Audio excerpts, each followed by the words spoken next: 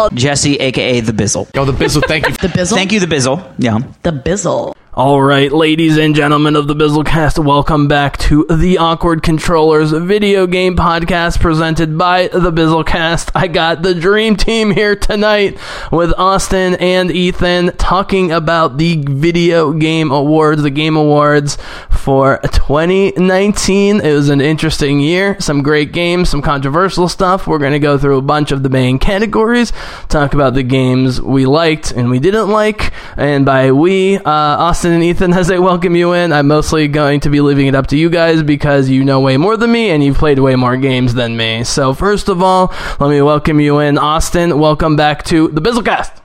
Yo, what's up, guys? It's good to be back. Hello. Hashtag Halo forever. Hello, duh. Yeah, even I'm excited to play Halo.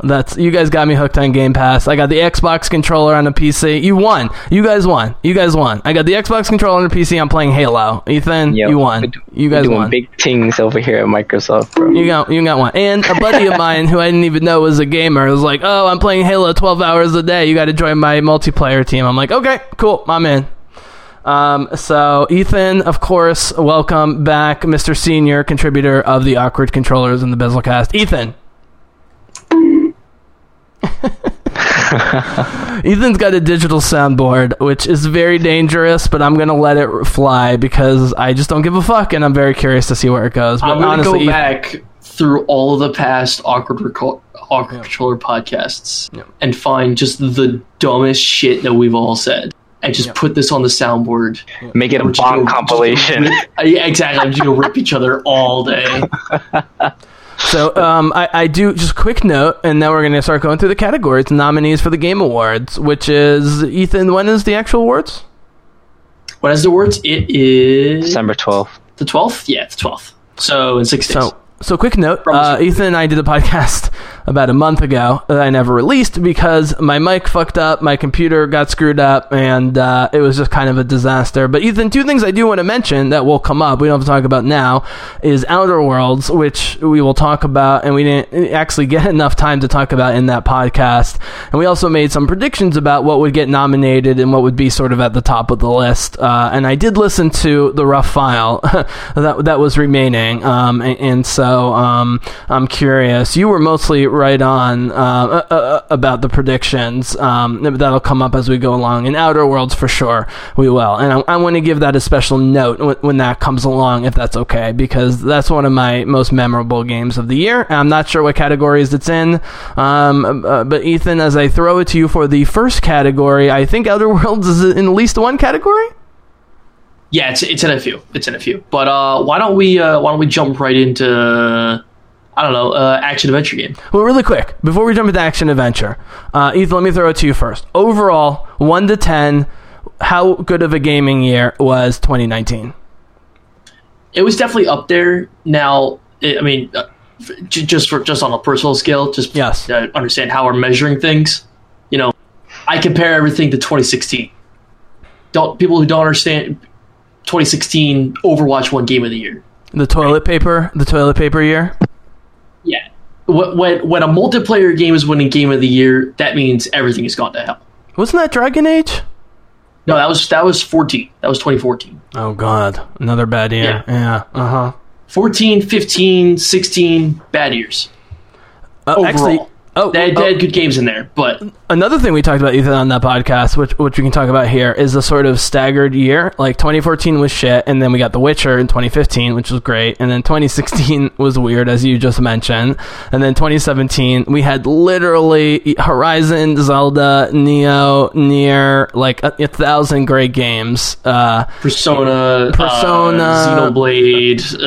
I love Mass Effect Andromeda, Neo. and that was totally forgotten and trashed. Like that's how good the year was. Mass Effect was forgotten and trashed that year. It was an amazing year. And then 2018, last year, God of War won Game of the Year. Maybe this will come up in a comparative statement. I have struggled on and off to finish that game for the last 8 months, and it is tough. It is beautiful, and it is a wonderful story, but it's not a great game. And we talked about, Ethan, in previous podcasts that did get published about the confusion about Red Dead Redemption 2 winning being everything other than Game of the Year, and so it will be interesting to see if there's a comparative situation this year, right? Yeah, definitely. I mean, it's going to... File that away. This is going to be another close race. All right. Well, Ethan, as senior contributor of Awkward Controllers, I will throw it. This is like Jeopardy. I throw it to you to pick the first category, my friend. Yeah. So let's jump right into action adventure game. Action adventure. Oh. Boom. This one's hard. We're start strong. Well, just to give the listeners, so we're going to go back and forth between Austin and Ethan, and you guys will pick the category, and you guys will read the games. You will give your initial thoughts, then we'll throw it to the other person. So Ethan will throw it to Austin. I'll give my few thoughts if I have any experience or whatever to say about it, and then I don't know, guys. What do you think? We should make a pick. Here's what we should do. We should make a pick of what we think is going to win, and then a pick of what we would pick or would want to win. Does that make sense? I'm also personally casting my votes as we're recording this live. Oh, okay, cool. All right, action adventure. Ethan, introduce the category. Go ahead.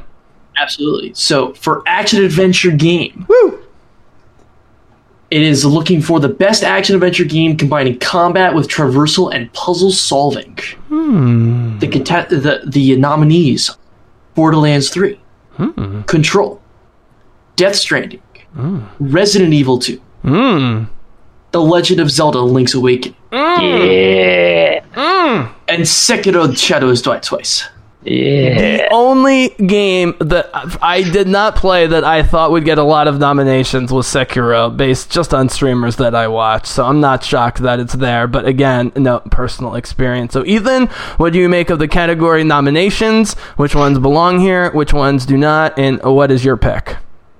So without a doubt, every game deserves to be here that has been nominated. Every single one of these games, Control. As far as a AAA...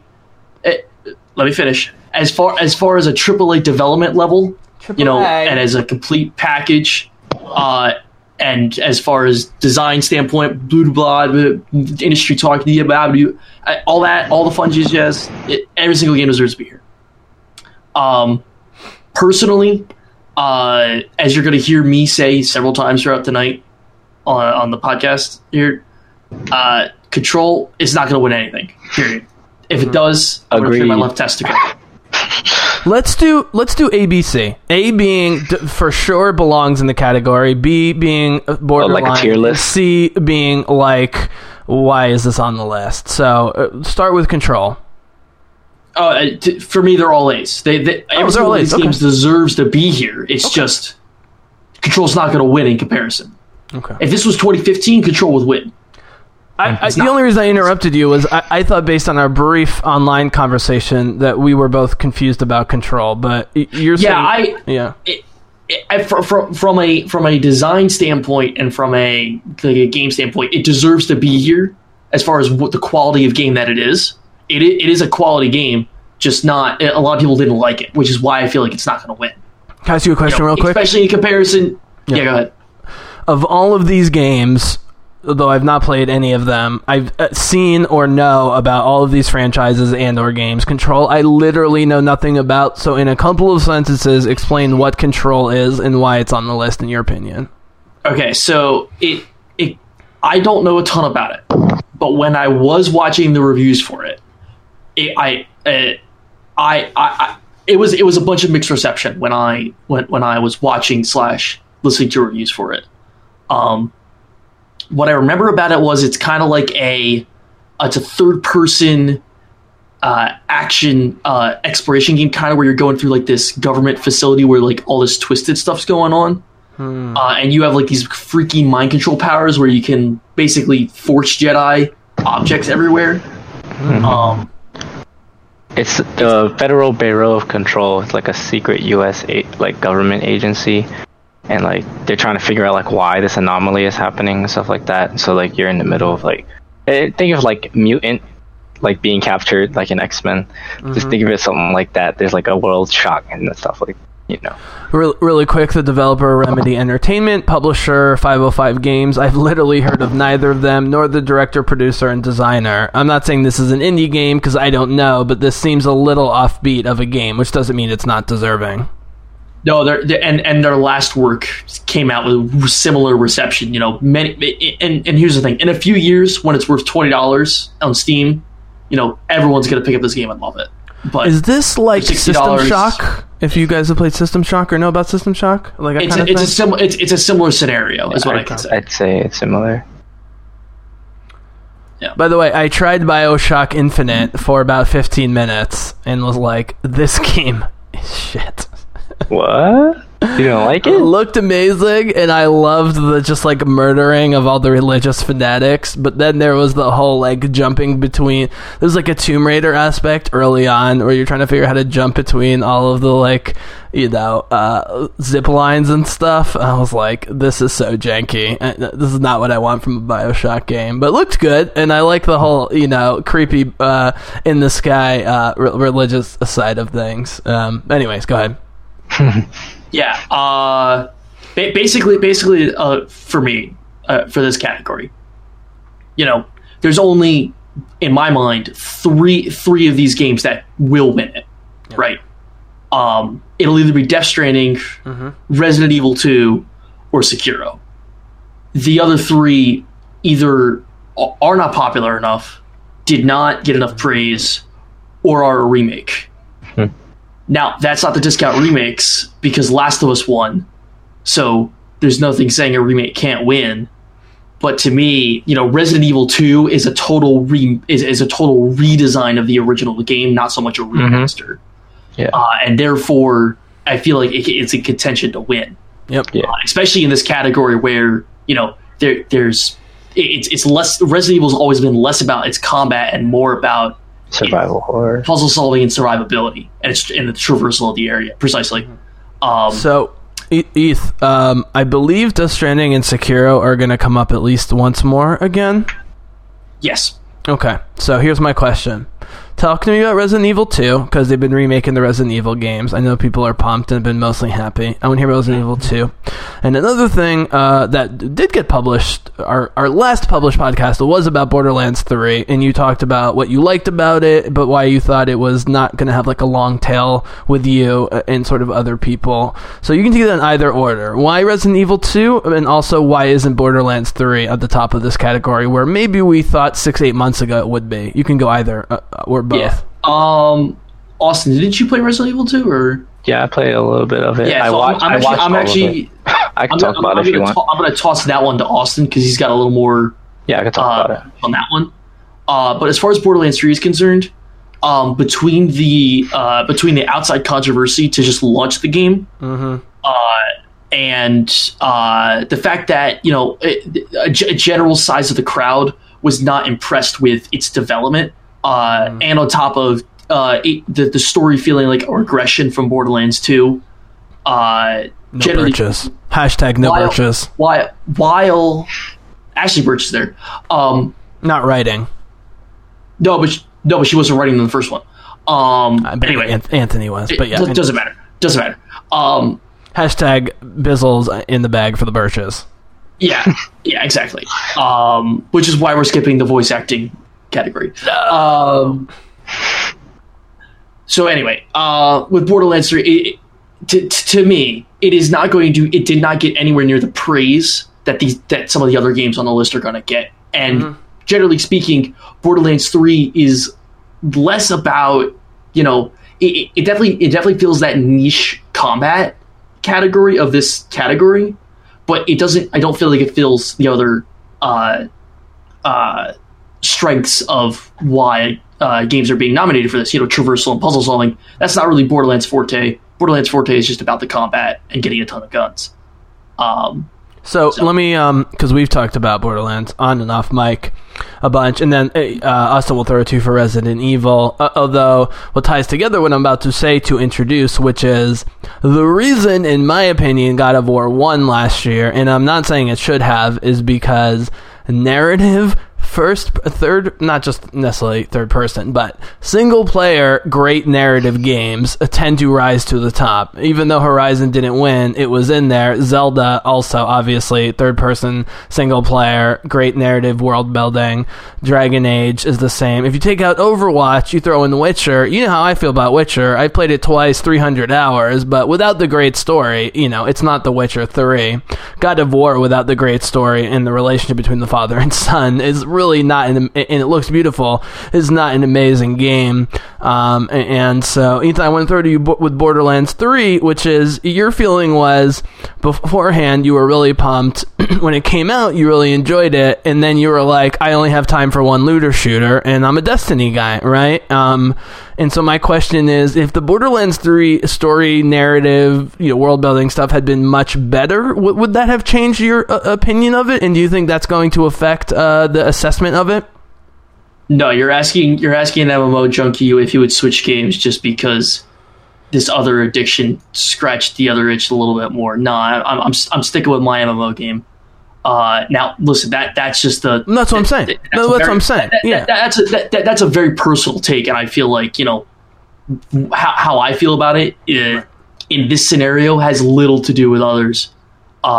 But at the end of the day, I'm asking you to step out of the Destiny 2 addiction. It's not an addiction, way of life. Step out of the Destiny 2 way of life and saying, if Borderlands 3 was Borderlands 2 in terms of all the other great things other than being a looter shooter, would it have risen higher? Again, pulling yourself out of the Destiny category. I'm talking about the voters at this point. I think changing the narrative. Let's put it this way: if you take everything that is an improvement over Borderlands 2 from Borderlands 3 and you put it into Borderlands 2, mm-hmm. I think that would win Game of the Year. Period. Yeah. It just would. Mm-hmm. It just would. But unfortunately, that's not the scenario. And no, I don't think it would change. It would get me to switch sides. Because while Borderlands 3 has a lot more live service elements, it is not a live service game. Destiny very, very much is. Borderlands is by no means an MMO at all, not even close. And an ongoing discussion topic that we've had on this podcast, again, on and off mic, is this sort of weird thing where you have games that are clearly live service games like Destiny and Division 2, but then you have like the other Ubisoft games which are trying to have their cake and eat it too, being semi-live service, semi-single player, semi-multiplayer, whatever, blah, blah, blah, blah, blah. Games that have, semi-live service aspects or loot boxes or, microtransactions, etc., etc., etc. I'm not saying that's the case with Borderlands 3. We did have a conversation, Ethan, where you said it wasn't a criticism, but you were a little, you thought Borderlands 3 was maybe a little bit more live servicey than maybe you thought it would be. I don't want to put words in your mouth. No. Just to put it simply, and we do got to move on so Austin can start talking about Resident Evil. Just to put it quickly and put this to rest. Yep. Bluntly, I actually feel like Gearbox is doing right by the game. Don't get me wrong. I feel like they're doing the right thing. There are some things I'm sure the Borderlands community would speak more passionately on this matter. But put simply, I think by continuing, like Gearbox continuing to support the game and continuing to give the fans of the game who want to keep playing and keep grinding for their builds and blah, blah, blah, etc., by giving them more loot to chase, by giving them more to experience and consistently doing that over the next few years, that's actually a service for free that is not asking, anything of the community, whereas other games would be like, here's microtransactions, spend money. So on the positive side, to close this up, it's not as, live servicey and loot boxy as it could have been. It's maybe not as revolutionary as Borderlands 2, but given who runs the company, but the fact that they have lots of talented people in the company, it seems like a very good, not great effort. Like, it's not a bad effort, but it just doesn't do anything to rise above the pack, if I'm summing things up. Yeah, listen, as a winner of this category, yeah. Borderlands 3 is a great game. Just like Control, it's not going to win anything this year. Okay, all right. Let me throw it to Austin. Austin. All right, so okay, really quick. Let me set it up. So, the horror genre. So, like with movies, right? People who are hardcore movie buffs and love great films, quote unquote, just like people who love great video games, hardcore gamers and hardcore film aficionados have a soft spot for horror, the horror genre. Now, my understanding about Resident Evil, Austin, you can correct me if I'm wrong, is that the first Resident Evil was incredibly revolutionary. Mm-hmm. The next big step was, in the original cycle, was Resident Evil 4, where it became more of an action shooter game as opposed to sort of a survival game. And then people were unhappy. And then Resident Evil 7 was considered a rebirth of the series. Am I right about that in general? Resident Evil 4, people weren't unhappy. They were... No, I didn't say unhappy.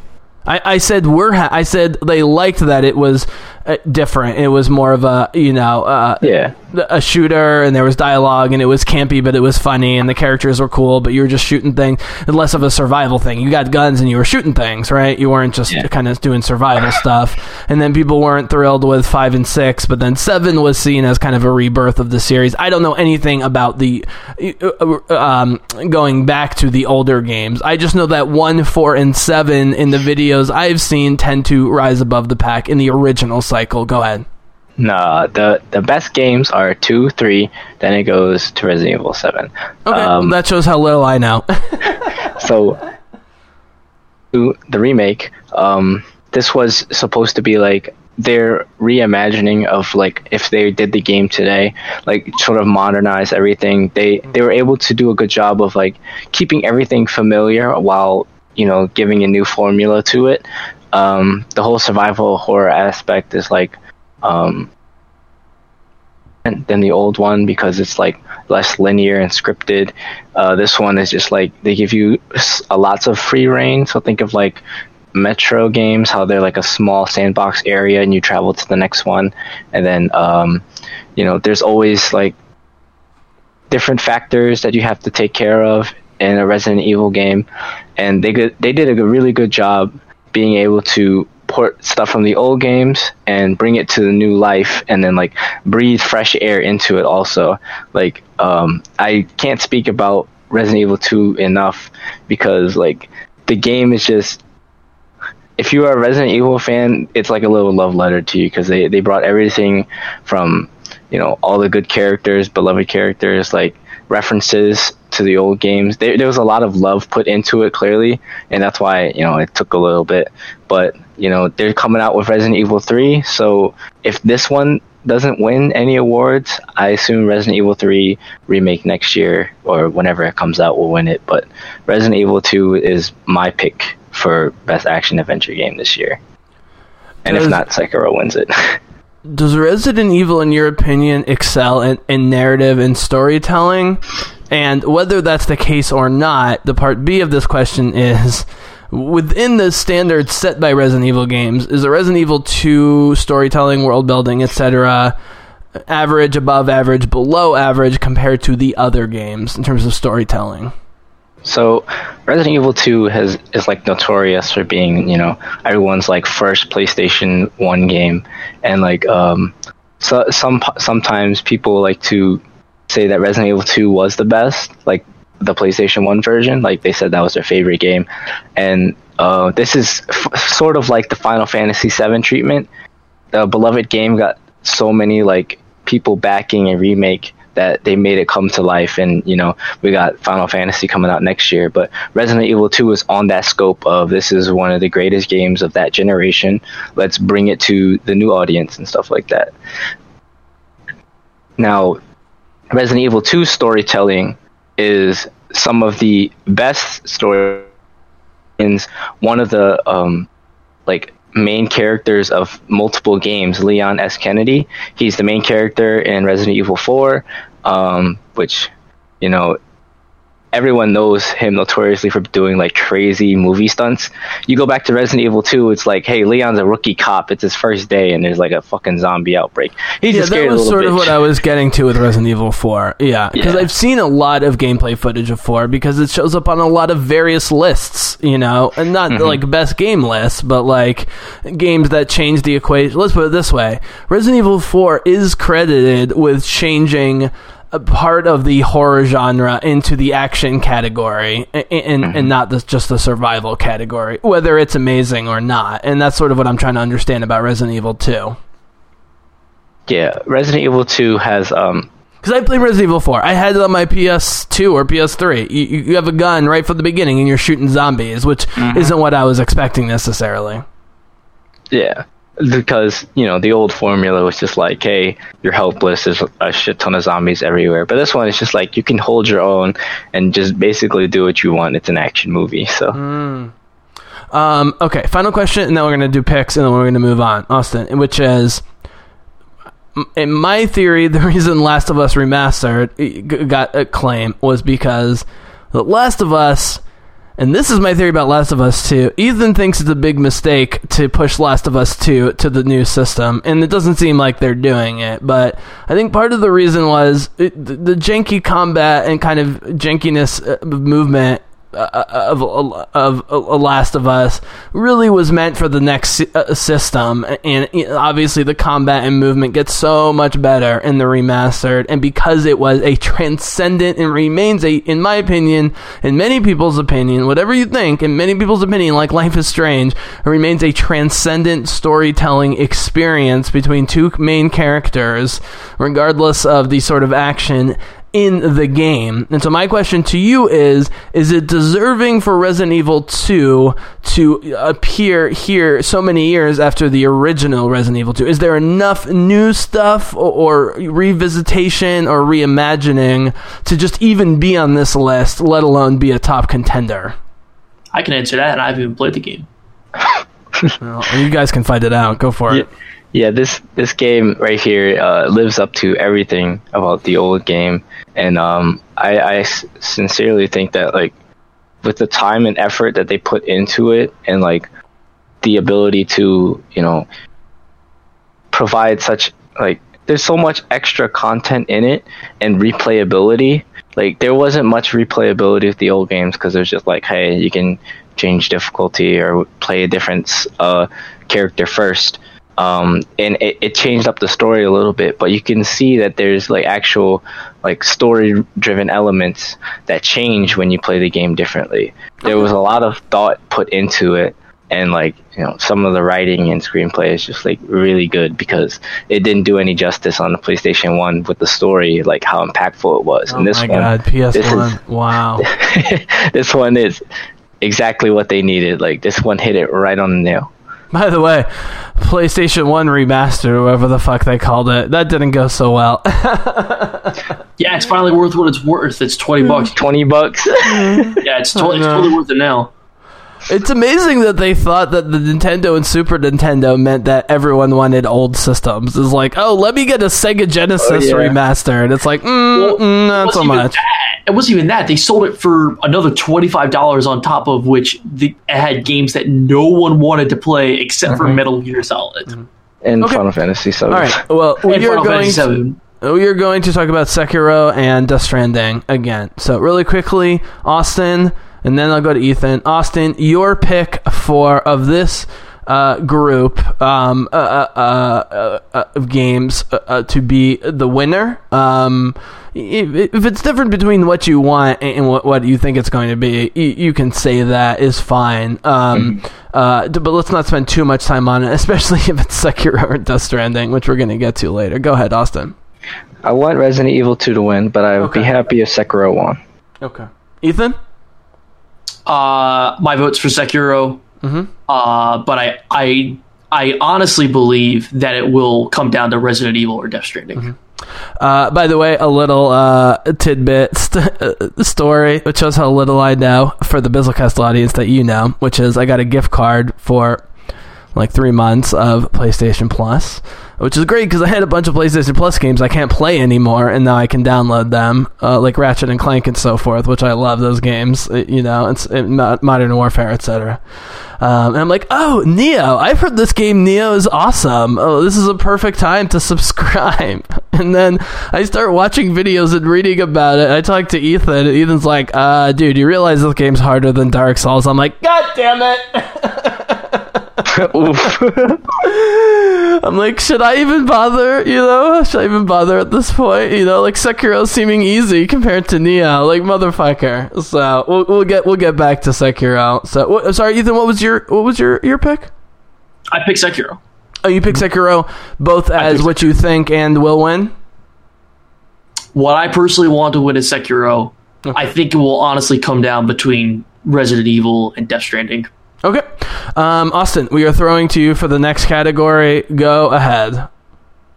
I love this Jeopardy board thing on the website. It's very fun. All right. Yeah. This is a controversial one. Uh-oh. But best RPG. Oh, the Bizzle loves this. So we got Disco Elysium, Final Fantasy XIV, Kingdom Hearts 3, Monster Hunter World Iceborne, and The Outer Worlds. I can actually talk on this category, but I'm going to let you guys go first. Austin, talk about these nominees. All right, so I don't have much knowledge on the RPGs of this year. The only one that I am actually playing, sort of, is Kingdom Hearts 3. No, never that been. Was sarcastic. No, of course I know that. I have yet to play The Outer Worlds. Anime plus corny old school Disney. Just put a shotgun in my mouth and pull the trigger. You forgot the Final Fantasy part. Oh yeah, which we will get to Final Fantasy 14. I have a defense for this. There's Final Fantasy in Kingdom Hearts. I know. Kingdom Hearts. I understand. But a lot of the characters I don't convoluted storylines. Mickey Mouse plus the shittier Final Fantasy characters, and not my favorite. Yeah, it's all the good ones. Okay, it's all the good ones, bro. Except for Cloud. Cloud's in it. Okay, is he? You know what? This is one category I can talk about. Do you guys mind if I talk about this one? Yeah, you're talking about Disco Elysium and Outer Worlds. Go ahead. Disco Elysium and Outer Worlds came out around the same time, and there was a big split between people who liked one or the other. Kirk Hamilton from Jason Schreier's podcast specifically wrote an article saying Disco Elysium has made me forget about the Outer Worlds completely. And many of us really liked the Outer Worlds. My pick just for most memorable game of the year was Outer Worlds. Ethan, we talked about how Outer Worlds was like Ganon and Breath of the Wild, where you could end the game in 20 minutes if you wanted to. And I actually chose to do the path in the end that was the 20-minute path, but I had already put 25 hours in, and I wanted to be evil and see what the evil ending was, and I was... Let's put it this way. I just finished Shadow of the Tomb Raider. I'm playing DLC, but I basically finished Shadow of the Tomb Raider. I thought it was great, but 25 hours was the perfect amount of time. Outer Worlds, 25 hours. For me, I didn't want to explore all the planets, and so I just was like, okay, I've killed enough people. I've made a lot of bad decisions. I want to see what happens being evil and put everyone in cryo freeze or whatever and see what happens and sell out the guy that's trying to help me. I knew that was happening, and I did it, but I loved Outer Worlds. I never got around to New Vegas. I still want to. I have it on my PC. I need you guys to help me with mods for that game because it looks absolute shite vanilla. But I do love the Fallout humor when it's done well, like John Gonzalez did with New Vegas. And for me, Outer Worlds is more appealing because it wasn't straight apocalypse. There were poor people and people acting badly, but there were also good people. The fact that your first buddy is Ashley Birch's character, who's Ethan, we agreed, is straight up Kaylee from Firefly, right? She's the character of Kaylee, speaking like Malcolm Reynolds and Kaylee do in Firefly. They're clearly ripping Firefly, the cowboy western, sci-fi western thing, which I love. And Ashley Birch and the makers of Outer Worlds, of all people, know that they're ripping from Firefly, which makes me happy and made me enjoy it. And I loved all the other side characters, and I know I could have had up to 6 other characters and blah blah blah blah. And I'll probably go back at some point and explore some more. But I didn't find the combat that interesting enough. But I thought the world was colorful, and of course I loved, Ethan, as we talked about, the fact that you can just shoot anyone at any point including your teammates and anyone you interact with, and change the course of things. And let's be honest, from KOTOR 2 to Pillars of Eternity, Obsidian knows how to do this and makes it interesting. And as I've said, I don't care about 1,000 different endings. I want every choice I make during the game to matter in that point in the game. And the Obsidian games definitely do that from what I've experienced, because I've played both Pillars of Eternity, I played KOTOR 2, I played Outer Worlds. I love this game. It's very memorable. I think about it. I'm definitely going to go back to it, like Jedi Fallen Order, which we'll get back to later. But this was obviously way more interesting and way more open and way more to do. I don't know if that makes it the best. Kingdom Hearts, I just find offensive. It's like Kingdom Hearts is like, you know how they say, like, don't mix beer and liquor? You know, you just get sick. That's sort of how I feel about Kingdom Hearts. I also find Mickey Mouse, even though I'm a Disney defender, mostly because I think the companies run well and I like Star Wars, generally I'm not a big fan of old school Disney. And so the mix of, weird portrayals of Final Fantasy that I'm not even that familiar with old school Disney characters that are weird, annoying, and creepy, like Donald Duck and Mickey Mouse, I find disconcerting and unappealing. So I'm going to, even though I love, Austin, I love Squeenix, man. I love Squeenix.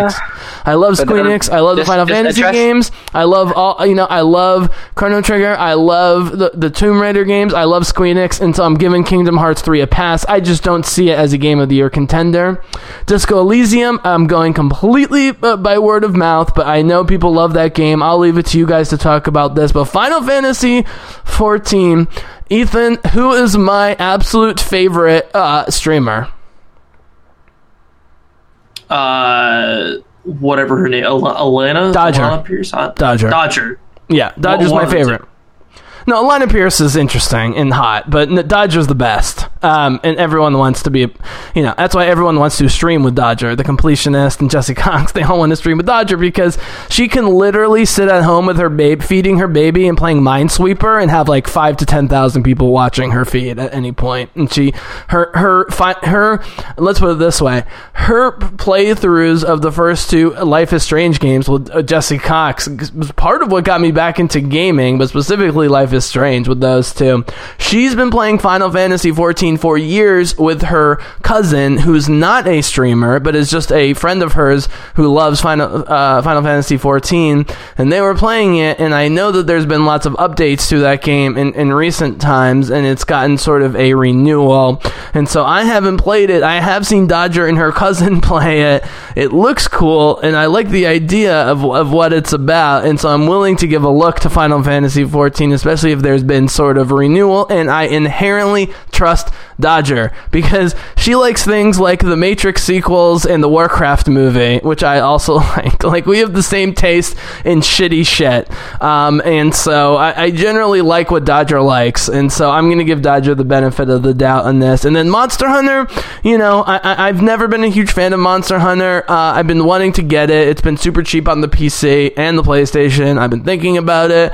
I'm not sure why a DLC for Monster Hunter is here, so maybe you guys can explain. So my pick obviously is The Outer Worlds because that's the one I played, but I'm genuinely impressed with the writing and conception of The Outer Worlds. And these, I've played Final Fantasy games, I played Kingdom Hearts games, and I played Monster Hunter games, yes, on my 3DS, but I have played Monster Hunter games. So other than Disco Elysium, I'm familiar with these games. I would for sure, and again, based on Obsidian and my experience with Outer Worlds, pick Outer Worlds. Let me throw it to, I think it's Austin's turn. Go. Alright, so first off, I want to say, when you address Mickey, you say King Mickey, because the mouse always wins. Yeah, I always take that as disrespect, but I'm starting to realize that it's respect, so I'm backing off. Cut out right there. You cut out. Hello? Hello? Hello? Hey, you good? Oh, yeah. No, I was saying, you guys always say the mouse always wins. For a while, I thought it was disrespect, but now I'm realizing it's respect. So. It's both. It's both. Well, I just want to clarify my position, which is I defend Disney because they're a well-run company, and Sony, Paramount, Universal, Fox, and I mean, Disney has Fox now, but all the other film studios suck. And Disney's making all the money and getting all the good reviews. So my feeling is, I don't care about the Disney movies. I was never going to see the Aladdin remake. I was never going to see the Lion King remake. I don't care. I don't even like most of the Marvel movies. But if you other studios want to do better, or you people who hate Disney, then tell your other studios, WB, oh my God, Warner Brothers, tell them to do better. Disney is just the best run company. I love Star Wars, but Lucasfilm has their own charter, and they're allowed to do basically whatever the fuck they want, and there's a reason they launched Disney Plus with Star Wars, and now it's the most watched show since Stranger Things 4 years ago. Too bad Star Wars is dead, guys, right? Everyone hates Star Wars, and Star Wars is dead, but Baby Yoda, and everyone loves The Mandalorian. So I love Star Wars, but I just want to make it clear that I separate between my love of Star Wars and my defense of Disney as a company, even though I don't love Marvel and a lot of their other properties, and so I just want to be clear about that. Sorry, go ahead. I don't want to speak for all Star Wars fans. Sorry, Mr. Mouse, Dr. Mouse, what am I supposed to call him? King Mouse? King Mickey. King Mickey. He's walking around naked. Have some self-respect. No, he has his cloak and his wizard robes when he's in Kingdom Hearts. That's what you call him. He's modest. Because he has no clothes. Minnie is like a princess. Mickey is like a barbarian.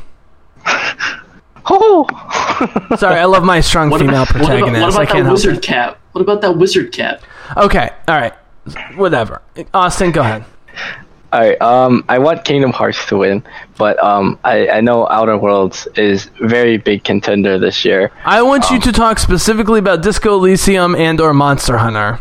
Alright, so Monster Hunter, I know Iceborne, my friends played the expansion. It adds a lot of new content to the game. It has a pretty nice story. Haven't played it though. Disco Elysium, haven't played that either. I just don't know. What's not clear to me, because the Frozen Wilds DLC for Horizon was like almost a new game with how much content and how much improvement there was. And that wasn't nominated. I know Monster Hunter people love, and there's all these new skins and blah blah blah blah blah in Monster Hunter World. It adds whole new mechanics to it too. It's like another expansion. Okay. It's a Destiny expansion. It's a real big revamp. Like they did a ton of stuff. Well, I can get an Aloy too, which makes me want to get it. Yeah. Here's the thing. Here's the thing, right? Here's the thing. Okay, Ethan, go ahead. Sorry, I'm throwing it to Ethan. Ethan, talk about Monster Hunter. Make me understand why this is important and the DLCs on this list. With games like Kingdom Hearts, Final Fantasy, and the Outer Worlds, the Monster Hunter DLC. Tell me why it's here. Because it's basically a total revamp of the game that makes the game increasingly better on top of what it already was. Plus a whole bunch of stuff for a relatively decent price tag. I think it was like $40 or something when it came out. I forget. I don't know. But that's like saying I have an 80-floor tower and I'm adding 20 more floors to the tower. Whereas Outer Worlds, Disco Elysium are like, we're building a new skyscraper from scratch. I think we should give them some credit for that. Sorry. But what it does do on top of those 20 floors is say, hey, we're going to make sure that all the rooms are cleaned every hour, and the bathrooms smell really nice all the time. Is Monster Hunter the Dark Souls for the average person? No. Dark Souls is the Dark Souls for the average person. Just in terms of big, huge bosses and big, huge weapons, and you fight over and over and over and over and over again. But there's a great multiplayer element. No. It's a totally different experience. So if Dark Souls had sex with Borderlands, am I getting closer? No, not even close. Okay. You're way off. That's really off, yeah. Okay, That's well, really I mean, look, I played Monster Hunter 4 Ultimate on the 3DS, so I understand the basic concepts. Yeah, the much more apt comparison would be, Diablo mixed with only the only the boss from each stage. Which, by the way, much more apt comparison. Was one of the attractive things knowing little about Neo was that there was a Diablo element. I was like, ooh, new armor and new weapons. I was like, oh, this is exciting, but no. Anyway, just to quickly, just so we can move on a little bit here. Yeah, I don't want to talk about DLC. I'm pulling a Bizzle here. I'm eliminating the DLC. I want someone to talk about Disco Elysium and why people like Disco Elysium. That's exactly what I was going to say, which is, unfortunately, in my limited but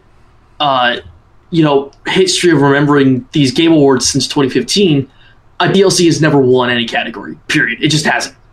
At least not any of the big categories. I think maybe some DLCs have won some obscure titles, but like big titles like this, they never ever win. Which is why I'm confused why Final Fantasy XIV is on this list, because Final Fantasy XIV is an MMO. And last I checked, they got an expansion, so I'm confused why the expansion isn't up for the vote, not just the entire game. Either way, MMOs almost never win. DLCs almost never win. So immediately here, I'm going to say Iceborne and 14 are not going to win these categories, much to the chagrin of their communities. I want to move this along, so I'm going to be more specific. I'm moving it along. No, I know. But I'm taking over as the host here and going to throw some stuff in that will probably support your points, which is, I have never seen Steam reviews like the Disco Elysium reviews. It's a 10 out of 10 with like 10,000 reviews, overwhelmingly positive in every way possible. Great reviews by both users and critics across the board, and hipsters like Kirk Hamilton, although I call him a hipster, but also Bloodborne's his favorite game, so, he loves the Soulsborne games as well. And the fact that they call Disco Elysium a groundbreaking open-world role-playing game, you're a detective with a unique skill system, blah, blah, blah, blah, blah. It looks, but it's got an isometric view like Baldur's Gate. So what is going on with this game, Ethan? Is this like one of those perfect mixes of like old school classic RPGs with new school RPGs, if that makes sense? And it's just done really well, and it's not that expensive, and that's part of why the reviews are through the roof. Yeah, it's just one of those games that is incredibly well made, a love letter to people who love this type of thing, and got unnoticed generally by the large populace, and came out around the same time as a much more, marketed product. So when everyone was shocked that this is so good, it makes that much more impressive. Jason Schreier says, quote, "The sheer number of role-playing possibilities is mind-boggling and often overwhelming."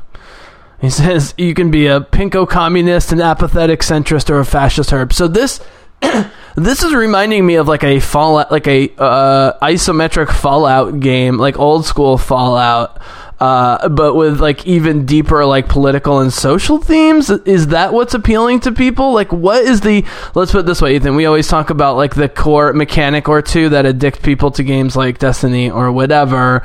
What's the sort of core mechanic or two that you're aware of with Disco Elysium that has people saying overwhelmingly positive, 10 out of 10, everywhere you look with this game?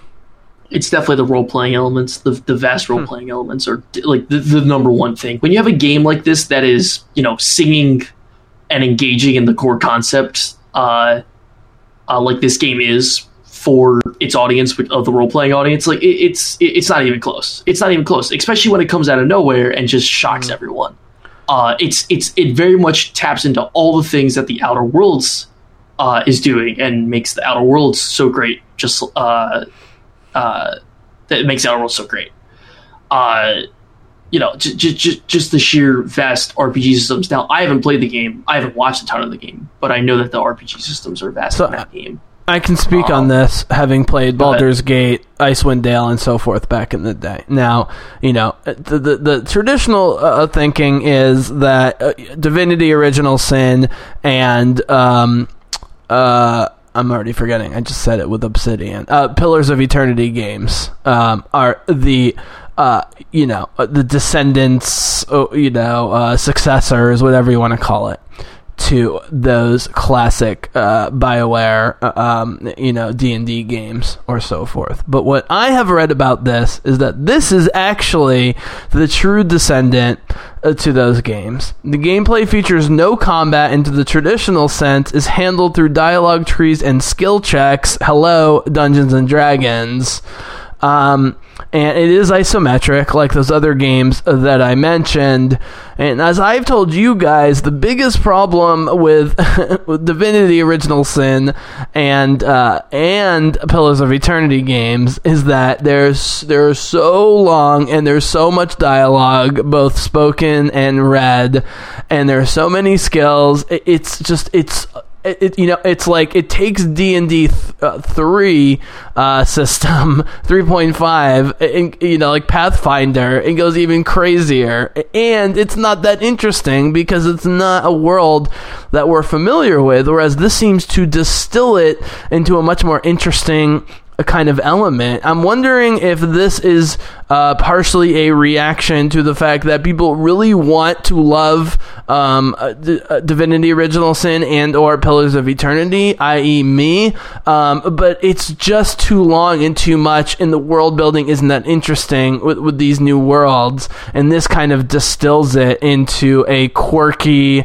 but kind of deep but accessible sort of a system. It is what I'm seeing here. In fact, the more I'm reading about this game, the more I'm thinking I want to download this game immediately and play it, to be honest with you. Either of you can jump in. Yeah, I mean, I'm definitely going to pick it up if when I get some Christmas money in here. Because it's definitely one of those games that seems right up my alley and that like I want to experience. It's sort of the opposite of Outer Worlds in some ways, though, right? It's an interesting contrast. Outer Worlds, you got the shooter, you can shoot anybody you want. There's definitely traditional combat. It's first person, unless you don't do anything for a few minutes. I would just say they tap into the different ideals of what has made the RPG genre so interesting over the past years. Sort of like what Bethesda did back when Fallout 2 transitioned to Fallout 3. Was, you had this transition of this great universe that made the jump into the 3D very seamlessly and did a very good job of keeping all of the wonderful things that Fallout the Fallout series was before, and like I said, transitioned into 3D. And so not really opposites, but they kind of they represent in a modern age, Fallout New Vegas was almost 10 years ago now. Outer Worlds represents what that was like for an RPG of that era. And this represents, the Pillars of Eternity, the Baldur's Gates, etc. So what, 20, 25 years ago? And that's more representative of that, with more modern elements. So, Austin, you know how sometimes I call things walking simulators, and I don't mean it as an insult? Like, did you mean Death Stranding? Well, we're going to get to that. But God of War, actually, Game of the Year God of War, is a bit of a walking simulator. Combat's very easy. Like with the other God of War games, while it looks way better, you just keep mashing buttons, essentially, and you can beat anything, even on normal difficulty or whatever. And the important parts of the game are the exploration and the storytelling and so forth. Obviously, we talk about I'm blanking. What's the Android PS4 game? I'm blanking. Detroit Become Human. Detroit, right? Which is a QTE walking simulator, right? Again, not an insult, but I think is an apt description. Again, a guy who grew up playing the Myst games and stuff. I love that shit. This seems like the RPG version of a walking simulator, and I think people are getting tired of every game having tons of combat. And again, as someone who's going back through all the recent Tomb Raider games, Shadow of the Tomb Raider for me is clearly the best, and there is by far the least combat in Shadow of the Tomb Raider. There's way more tomb stuff, exploration stuff, and dialogue and character stuff than the other games. And I might be in the minority in this, but I love that way better with those games. I don't want every game to be about combat. In fact, one of the things I like about Outer Worlds is you can avoid a lot of combat if you want to. And I guess what I'm saying is, with all of the crazy storytelling that's not even that interesting in Divinity and Pillars, then you add very extended combat on top of it that's also not that interesting, even though it looks pretty and it's supposedly based on Baldur's Gate. This seems to be more in the spirit of the RPG, which is supposed to be about storytelling. And if any of you guys have played Dungeons and Dragons, it's very divided in terms of players between people who want to have a lot of combat and just roll a d20 over and over and over again, i.e. not me, and having a great dungeon master, game master, who tells a great story and who gives you flexibility to avoid combat and tell your own story and talk about your character and develop your character and stuff like that, which is what I love. That's what this seems to be to me. And that would be my vote, having not played it, but reading a lot about it and seeing it, that would be my vote for why just bringing back the sort of complex character development that's not so combat based, I think is very refreshing, honestly. I don't know how you guys feel about that, and then we got to rank these categories and move on. Ethan? Austin? I don't really have much to say because I didn't play most of these. I do eventually want to get the time to sit down and play them, but what I can say about the games, Kingdom Hearts and Outer Worlds. Outer Worlds, they got like a really good, Obsidian backing in that. And there's always that want or need for like a game that's like Fallout New Vegas again, because there's that similar feeling almost. I mean, it's not Fallout's dull atmosphere for you. That's it. You don't really look at Fallout for I guess it's graphics, but like you look at it more for like the stuff that you can do in it. And like these games like Outer Worlds and Elysium, they both have a lot of stuff for you to do, like RPG wise, outside of just going through an open world and stuff like that. There's a lot of nuanced things, I'd say. Yeah, I mean, Ethan, when you and I first started talking about Outer Worlds, you had played a bit more than me, but we were just getting started. We were like, wow, this is like Fallout New Vegas crossed with D&D. That's pretty cool. The D&D aspect of this is great. And obviously, with the success of Critical Role and Dungeons and Dragons in general being, it's funny, guys. We've known how great Dungeons and Dragons in role-playing games are for a while, but now the cool kids are all playing Dungeons and Dragons. It's funny to see. And now we're seeing all these sort of D&D games. But I think there's something to it, I mean, not everyone wants to shoot or do long, extended strategic combat, and I like that notion. And honestly, Ethan, I don't know, this is a good time to talk about Outer Worlds, and then we really have to rank these. I'm obviously going to pick Outer Worlds. You really don't have to shoot and fight a lot in Outer Worlds, both to succeed and have fun, was my experience. What was your thoughts on that? Yeah, I mean, which I loved. I loved that was I would end up shooting anyways just because I would get trigger happy and bored, but you really didn't have to. Yeah, no. Like, absolutely. Like here's the thing, and this is something I've always enjoyed about whether it's the Fallout series or it's games like Outer Worlds. There are, what's great about the sandbox that these games set up is that there are so many different ways you can tackle whatever you're doing, and that's what makes it interesting, is that it adds a ton of replayability into, you want to experience this portion of the story, well then you got to do this, but then that's going to limit you from doing other things, and then you got to play the way you've set up. I've always enjoyed that about these type of games, is really committing to, I'm a thief, so I'm not going to carry any heavy weapons. I'm only going to wear light armor, and I'm never gonna not stealth assassin somebody. If I kill somebody without stealth assassinating them, I'm gonna save, reset, and go back. that's the type of thing I always enjoy about these games. And to me, Outer Worlds being the spiritual successor to Fallout New Vegas, literally my favorite.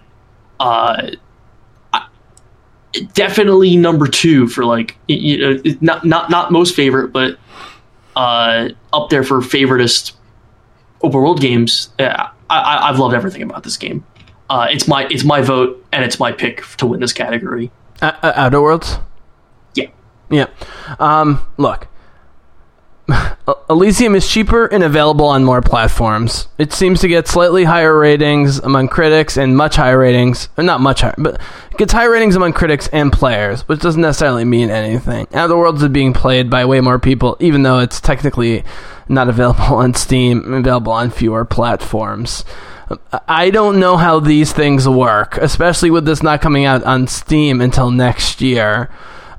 It depends if hipsters or mainstream people are voting on this. If mainstream people are voting, Outer Worlds is going to win. If hipsters are voting, Elysium is going to win. Go ahead. If I remember correctly, it's a large cast of industry professionals plus journalist outlets, and then the public vote represents 10% of the overall input. I think Elysium's going to win. I think Elysium's going to win. I think this is the weird category where Outer Worlds should win based on most metrics. I would vote for Outer Worlds, even though Disco Elysium sounds super interesting to me. But you guys know more about the industry. Austin, what's your feeling? So again, I'm voting for Outer Worlds, but I think Elysium's going to take this one. Austin, how do you feel? Me personally, I'm voting for Kingdom Hearts 3. But I feel like Outer Worlds is going to win. Okay. Well, look, I love Obsidian. I'm rooting for Obsidian. If for no other reason... If you love them, you will love Fallout New Vegas and ignore the bad graphics. No, I also think John Gonzalez is God. So yeah, we can get you some upscaled graphics on there. Yeah, exactly. It's not a hard sell. I already think John Gonzalez is God from Horizon, and I love the Fallout sense of humor when it's done well, and I love Obsidian, so I just need a little modding action. It sounded like you were giving up a couple months ago. Well, because it looked terrible on my beautiful PC rig when I'm playing, Shadow of the Tomb Raider and Destiny in full Ultra HD, and then I boot up Fallout New Vegas, so I'm like, It's alright, it's a 10-year-old game. That's what happens when you boot up a 10-year-old game. Yeah, it's funny. I actually tried to boot up Borderlands 2 recently, and I was like, I can't do it. It looks terrible, right? It looks so bad. It looks bad. I think Borderlands 3 looks bad, in my opinion. That's because you're stupid and high. But okay, so we're basically all agreeing on Outer Worlds here. Is that what I'm hearing? Yeah. But do you agree with me that Elysium is a potential outsider sleeper winner here, or there's no chance? They're definitely a sleeper. I'd say. I think if there's a game among all of the games in all the awards, all the categories that is going to win and be a shock win, it's going to be Disco Elysium. I will say this, Ethan.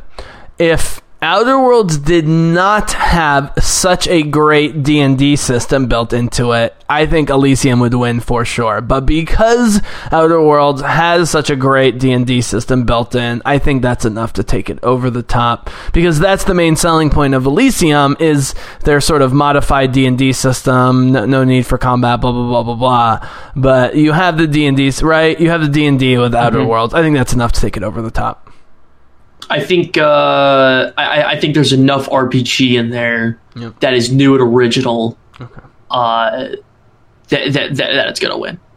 Other than strategy games, which we may or may not talk about, I literally do not have a lot of knowledge about anything else. So we'll move much quicker through the other categories, because RPG, as usual, is the one, other than Game of the Year, that I have anything to say about. I believe, Ethan, it is your turn for the categories. Yeah, so I'm going to pick this one, and I'm going to immediately start, because there's nothing else I wanted to talk about. Well, give us the category. With the exception of Game of the Year, except for this one. Let's go with Fresh Indie Game. Fresh Indie Game presented by Subway, which is apparently still a thing that people go to.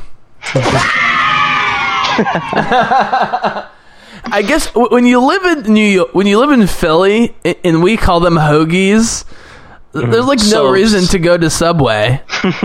I'm saying even in New York and Philly where there are Subways, there's no reason to go because you can get delicious subs everywhere. I feel like Subway does well in Kansas City and Indianapolis. You know what I mean? Yeah. Subway is their hole in the wall, but we already have our hole in the wall, which is like. Did you know that Little Caesars is still a profitable existing company? Yeah, $5 all hot pizza. Right, but it's hard to find in Philly because there's pizza fucking everywhere. That's most cities, though. No, it's not. Outside of the East Coast and Chicago. No, the West Coast and the Midwest. Really? Outside. Oh, yeah, pizza's really bad on the West Coast. It's terrible. Like, we can't get good Mexican food or sushi over here, but they got no pizza over there. Yeah, it's pretty bad. There's some pretty good sushi here. I got some good sushi places. Yeah, I'm just conveying the snobber. You go to the wrong sushi place. You be going to the wrong sushi places. If I wasn't on the podcast, I would literally Grubhub sushi right now, but I don't have time for that. All right. So, okay. I wanted to open this up. All right. There are a lot of good, really good indie games this year. It's not even funny. Like so many good indie games on this list. Disco Elysium is up for is a nominee. Gris is a nominee. My Friend Pedro is a nominee. I didn't realize Disco Elysium. Okay, so Disco Elysium will win this if it doesn't win the other, I think. Well, and hold on. Hold your horses. Outer Wilds is on this list. Slay the Spire is on this list. And Untitled Goose Game is on this list. You love it. Okay. Hold on. Warning.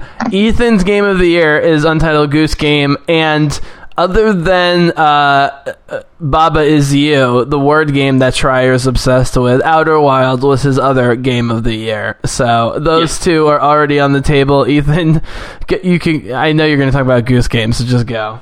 Okay, I'll just summarize my statement from the other day.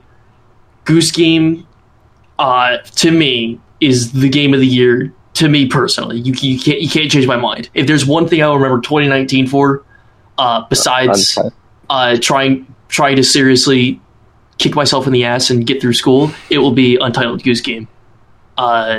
This game is a statement from top to bottom about how, you know what, life doesn't matter. How about you just be a goose and go fuck with everyone? Is it Goose Simulator? So it is and it isn't. Okay, what it really is it's just, okay, take all of the want about how you want to be so obnoxious to do all the things you can't do in life, right? Like steal the shopkeeper's broom and then drag it halfway across, or honk or quack or honk at a boy and make him, who's afraid of geese, and make him trap himself inside a telephone box. You know, that sort of thing. Like real Canadian. It is such a creative, beautiful game. All I can say is that it's $15. Go fucking play it. You will not regret it. It's incredible. It's incredible. Now, saying all that, it's not going to win because Outer Wilds is on this list. Yeah, so Outer Wilds is like the Monkey Island version of what am I blanking on? The Space Simulator right now. Sorry, it's been a long day. I haven't played it in a while. It's kind of like Monkey Simulator No Man's Sky is really No Man's Sky, right? It's Monkey Island No Man's Sky is what I was trying to say. Yeah. It takes the idea of, you know, planet landing and space exploration, and takes it to a much more refined, much more open, but also, you know, less repetition No Man's Sky, and for that, everybody who has played this game has said that this is such an incredible experience and that more people should play it, and yet it doesn't get any It doesn't get a ton of any praise at all. Mostly because it came out very early in the year. Games that come out very early in the year usually do not get a ton of attention. Everything I've heard, I totally want to pick this up and play this when I get a chance. But anybody who's ever played it, and I've listened to them, has said that this is such an incredible experience. I yield to Ethan on this. I want Goose Game to win the game. That's all I have to say. Austin, response. Go play Goose Game. Well, there you go, Ethan. You had your way, and it didn't last very long, but you got what you wanted. So, Austin, you picked the next category. We want Goose Game to win. Go ahead, Austin. One quick thing. Sure. Go on. Every indie on this game is an incredible game and deserves your money. Please go out, research some of these games. Each one of them is special and unique and incredible, and deserves these indie teams deserve to keep making more projects. Now we can move on. I want to pick best action game. We're going to start it off with Apex Legends, Astral Chain, Call of Duty Modern Warfare, Devil May Cry 5, we'll get into that, Gears 5, and Metro Exodus. Now, my pick for this category, and I think this game should have actually been nominated for Game of the Year, but Devil May Cry 5 is the greatest Devil May Cry game. Yep. And I really think it should have been Game of the Year. Like, everyone that I've talked to, they share the same opinion with me. It was one of the greatest games this year. Like, this is something that everybody should, like, give it a chance when you can. Because when I played the first few minutes that I played of it, loved it. And when I watched people play this game, they all said that they loved this thing too. So I want to work it backwards towards DMC 5 because I've heard this and I believe it. It's not the game for me because I suck at such games. However, I had them on the PS2 and PS3, but I want to talk about some of these other ones. So Austin, I'll give you first shot at my questions here, and then Ethan, you can respond. You guys know how I feel about Call of Duty. I love the original so much. I played the original World War II. I still think the original Call of Duty is the best because you get the full American campaign, the full British campaign, and the full Russian campaign. And I will never forget starting the Russian campaign. The Russian campaign is literally trying to get off the boat onto the shore to fight the Germans, and you get killed like 1,000 times before you get on the shore. Because guess what? That's what happened to 999 out of 1,000 Russian troops when they tried to get on the shore in World War II. Was they just got murdered by the Germans when they tried to take back Leningrad. And so for that, it's amazing. I love all three Modern Warfare games for various reasons. I don't think any of the games single player wise have been great since then. I'm not going to comment. I'm not going to comment on the multiplayer side of things. I know people like Black Ops or Black Ops 2 or blah blah blah blah blah. I really don't think they're that good personally. Sorry guys. But that being said, Austin, if Call of Duty didn't have so much hype about how sort of like political and controversial it was with its politics and blah blah blah, would people even be talking about this game, honestly? I think so. I honestly think so. I finished the game, and my take on it is they do a really good job of showing you like the different sides of like military. Like the branch that you start at is like this special agent group. They're sort of like a SEAL Team 6.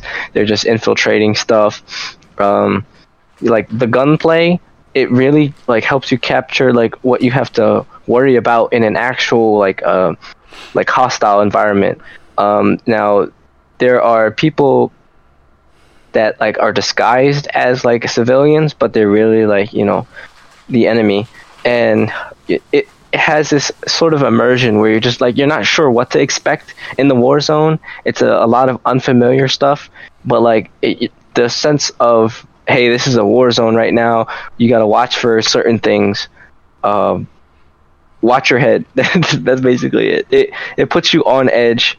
It gives you that war experience, I'd say. So if they didn't touch into like the ethicals, like chemical warfare and stuff like that, I think they would have still done a pretty good job capturing like, hey, this is Call of Duty, here's a really good storyline. And the old games touched on like nukes and stuff like that. So if they didn't, I mean, it would be weird, but I'm glad they took the direction of chemical warfare because it's pretty relevant. Can I pull in some old man Bizzle life experience here? Mm-hmm. You guys know I'm Jewish, and I have family in Israel. I've lived in Israel. I've literally worked on multiple army bases in Israel. I've never been a fighter. I've been trained to shoot guns and clean guns and arm convoys and stuff like that. I'm not a supporter of militant action whatsoever. I wanted the experience of what it is like. I have a sense of what warfare is like. I've, been driving by the West Bank with helicopters flying over, bombing cities and stuff like that, which, again, I don't support and find horrifying, but I've been close to warfare. And the fact that people are upset by white phosphorus but not murdering people in an airport in Modern Warfare 2 is unbelievable and shows, as you pointed out, Austin, with the nuclear warfare, a complete lack of understanding about what these games are about and what warfare is like. In every case, you're murdering people. It doesn't matter. It matters how it's framed. And not having played this game, the fact that they're trying to take a somewhat more realistic and ambiguous response to warfare, I would argue the original Modern Warfare games all did. The whole point of the airport massacre is that you don't have to shoot a single person. And that's what was so brilliant about it. Now, there have been other shooters whose games names I am forgetting. There's one in particular, guys, I know you know what I'm talking about. I'm going to forget, where the whole point of the game is that you're going crazier and crazier as it goes along, and you're ordering more and more civilian massacres, and then at some point you realize that you've gone crazy. What's it called? There are other, there are games that are like this that try and simulate how horrifying warfare is. I don't know if you guys have experienced Battlefield 1 when you die over and over again in the trenches of World War I and so forth. I am in support of all of these games because, America we are great at isolating ourselves mentally from the rest of the world and not thinking about all the people we're murdering, whether the cause is right or not. So anything that gets people familiar with what the military experience is like in even a semi-realistic way, I am in support of. So I can't speak on the gameplay. The fact that they were trying to do something interesting sort of politically or geopolitically with this, I am in full support of. Again, I have tons of cousins who are forced to serve in the Israeli military because if you're Israeli, you must serve in the military. And they're forced to do things they do not want to do, and they're traumatized for life by it. And it's absolutely horrifying. Someone who's been somewhat close to warfare, I'm in full support of these games, actually. Because most shooters, whether it's, any of the Obsidian / Bethesda Fallout games, or literally any shooter, you're so removed from what's actually going on. So I'm actually in full support of this. I can't speak to the gameplay, but to people to criticize the political / realism aspect of this, you guys can respond. I think is absurd and actually irresponsible and immature, to be honest with you. We should be encouraging realistic experiences with military shooters, is my feeling. Sorry, I'll get off my high horse. You guys go ahead. No, I just want to quickly, I agree. if I can actually just quickly interject as well, before Austin gets into it, because Austin's actually the only one here who's played the game. I just want to quickly make my point, just attaching to that. With this game in particular, the realism thing, absolutely. Just to tack onto the realism thing, though, this game would do everything great with that if it also didn't, revise history. So, the realism thing, yeah, that's great. But this game literally takes a battle that, killed a lot of innocent civilians, or at least what the battle is based off of. That killed a lot of innocent civilians that the Americans, ordered, and the Russians, the game pins it on the Russians instead of the Americas. So If this game didn't have revisionist history, I'd be all for it. But it does. So that's just my point real fast. Go ahead, Austin. No, this game, I can say that. Oh, well, what did he want again? What was I supposed to talk about again? Just re-ask your question, please. I was trying to separate between sort of the political interestingness of the game versus the gameplay. Okay. Well, even without like the chemical warfare aspect of it, it's still a Call of Duty game. It's hard not to talk about it when, you know, the number one thing in multiplayer is tactical nukes and like shooting white phosphorus kill streaks at your enemies and stuff. So they had to tie it in. The storyline, of course, you know, takes place. You have some friends who it looks at every side of it. So they acknowledge that there are some like gray areas, but all in all, I don't think it's like does anything offensive to like history in that sort, because we've had like World War II storylines over and over again, and I don't think anybody's like speaking out against those. So no, but at least at my only point is, like, you know, they took an act that was done by, you know, our country, America, the United States, and purposely spinned it and turned it around and turned it in for the, you know, and made Russia seem like the antagonist, which is, you know, I just feel like that's irresponsible. Versus, at least in my experience with other Call of Duty games, you know, at the end of World War, you know, yeah, obviously you were never going to be playing the Russian who was planting the flag above Berlin and raising it and obviously that didn't happen in that sequence of events, because of course. But that's narrative stretch versus, you know, actually revising and replacing blame on an actual sequence of events that happened. So again, back to my experience, and specifically the experience of my Israeli family who goes through this.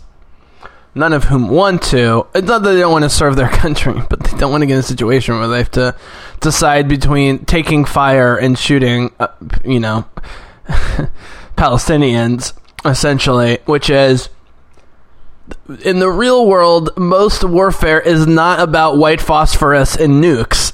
It's about small gunfights which end up in people dead. Like when, you know, white supremacists go in synagogues and mosques and murder people, right? Or black churches. Like, that's what most warfare is. It's not this really dramatic stuff. And I wish, you know, we could simulate shooters where that was the case, because that's what most warfare is just people firing guns and people dying when you don't expect them to die, or when you don't even want them to die, or when you have to decide between, there's a 30% chance if I don't do anything, my buddy will get killed, but there's a 70% chance a 12-year-old is going to die if I shoot. That's the calculus that goes on in real warfare, and the real problem is the lack of responsibility and awareness of real warfare. But it's not fair to put this on Modern Warfare or any of these shooters. It's really a problem with Americans and obsession with guns and obsession with, you know, cavalier decisions to invade countries or bomb countries because we're so removed. That's what I would like to say, you know, is like, oh, this mission is about controlling a drone. I don't know. Did you guys ever see the movie Eye in the Sky with Aaron Paul and Helen Mirren and a great cast of characters, where it's all about a drone strike in Kenya, where they have information. Aaron Paul is literally sitting in Las Vegas with a joystick and a computer, and they have to decide whether to bomb this poor, village in Kenya because they have some intel that maybe there's a terrorist cell there. And then even when they learn that there's weapons being stored there, the collateral damage is so obvious. In Helen Mirren, they're running it through Britain. Helen Mirren and a bunch of British officers are the ones calling it, but is being flown via joystick and computer in Las Vegas. I mean, warfare is so removed from the actual killing of people, no one wants to play that game. That's the end of my political statement. And again, it's not fair to put on Modern Warfare. And honestly, just the fact that we're having this discussion and that, it's making us have this discussion is points in its favor, just in terms of the portrayal of warfare and the experience of warfare. That's all I have to say. I haven't played it. I love the old Modern Warfare games. I want to play this game. That's all I have to say. You guys go ahead. Transitioning to gameplay, I heard the single player was really good. How was the single player, Austin? Single player for what? Modern Warfare. Modern Warfare? Like the the story mode? Just the actual campaign, because we all know, like last year, they cut out the campaign for Battle Royale. Mm-hmm. So this is back to the original. I enjoyed it a lot. As a fan of the original Modern Warfare trilogy, bringing back Captain Price and rebooting his character to like show off like he's this badass. You already know he's a badass, but he's basically like the I want to compare him to the Master Chief. He's this hyper lethal vector that goes in. You can count on him to go clear the room, and then you're good. The single player does a good job of bringing back the characters from the old games and like putting new spins on them. The characters aren't all annoying. Like I don't absolutely hate hearing them like say stuff to me. Like, well, to be fair, Modern Warfare, where we had like Idris Elba and guys like that, you fucking love in the original Soap and Captain Price and so forth, were some of the best voice acting ever.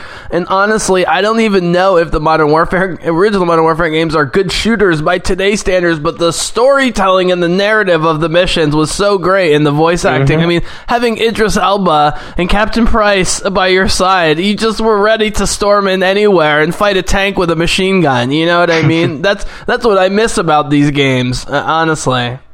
Yeah. It's almost too real. I know I just said I wanted games more real, but then do you remember the mission in Modern Warfare 2 where you think the fight is in Russia or Iraq, and then all of a sudden the Russians invade Virginia, and you're literally running through Virginia in an invasion of fucking Virginia by the Russians supported by the Middle East forces, and you're like, oh my god, they're blowing up Alexandria outside of DC in Virginia, and I'm running around trying not to get killed and trying to save civilians. I'm in a McDonald's. I'm in a McDonald's. I'm trying to get an RPG. I'm trying to get one RPG at the top of McDonald's without getting killed across from the car dealership to bring down that helicopter. Oh, so glorious. And then the flashbacks to World War II, you know what I mean? Like with the sniper stuff, or the Cold War, I should say. It's so great. I don't know why they can't make those games. Because it's not irresponsible about warfare, but it's thrilling with the dramatic. That's the thing. Again, back to my whole theory about why God of War won and why the strong narrative games won every year. I don't know why they can't make the strong narrative games. I'm not saying this one isn't, but it's been a while since I played one with Call of Duty.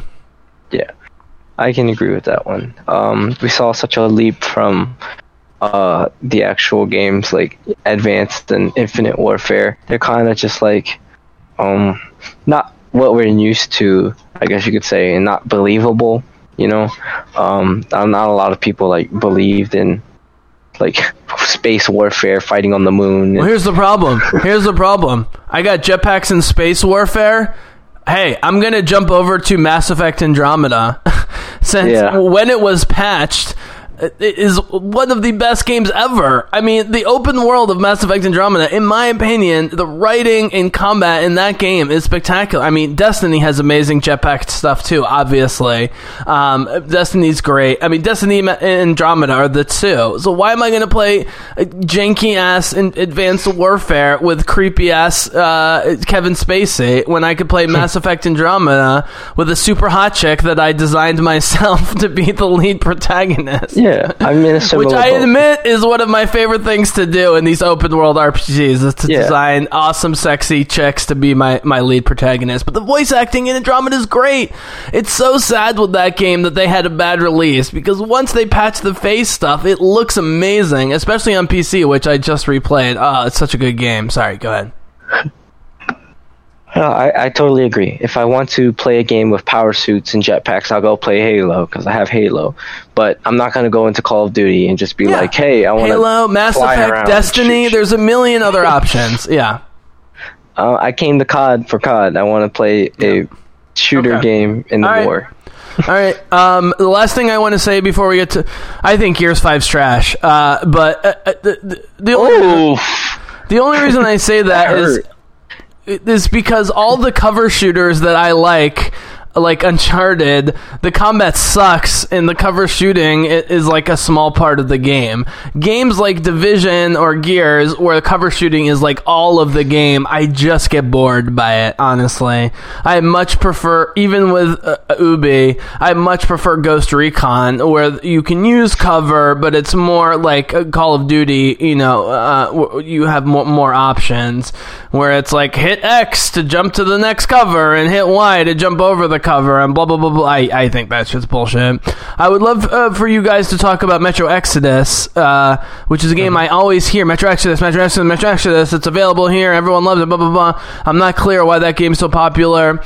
I will say, as you guys saw, the big poll of Apex versus what was it? Apex versus Fortnite. 52% Apex, 48% Fortnite. Is that all because of Star Wars? Yeah, it was also a poll given out by someone who... Let's just give a round of applause to Respawn Entertainment right now for saving the Star Wars franchise for Electronic Arts. Now, I know they paid $150 million in cash to buy Respawn based solely on Titanfall and Titanfall 2. And let us be clear, the disaster of Anthem was partially saved by the surprise Apex Legends that came out of nowhere to save EA's ass on the multiplayer. So they gave them Jedi Fallen Order, which is not the best game ever, but it's an amazing Star Wars game with an incredible lore Star Wars story. I just want to give a round of applause. I've never played Apex Legends. I know people like it. It's not my thing, obviously, but goddamn, Jedi Fallen Order was such a, again, 25 hours. Some of the best 25 hours ever. It's one of the only games I've ever pre-ordered. $60. I never do that. I did it with Jedi Fallen Order. Played it on the PC. It was glorious. It was super fun. It was a great, great, great Star Wars story.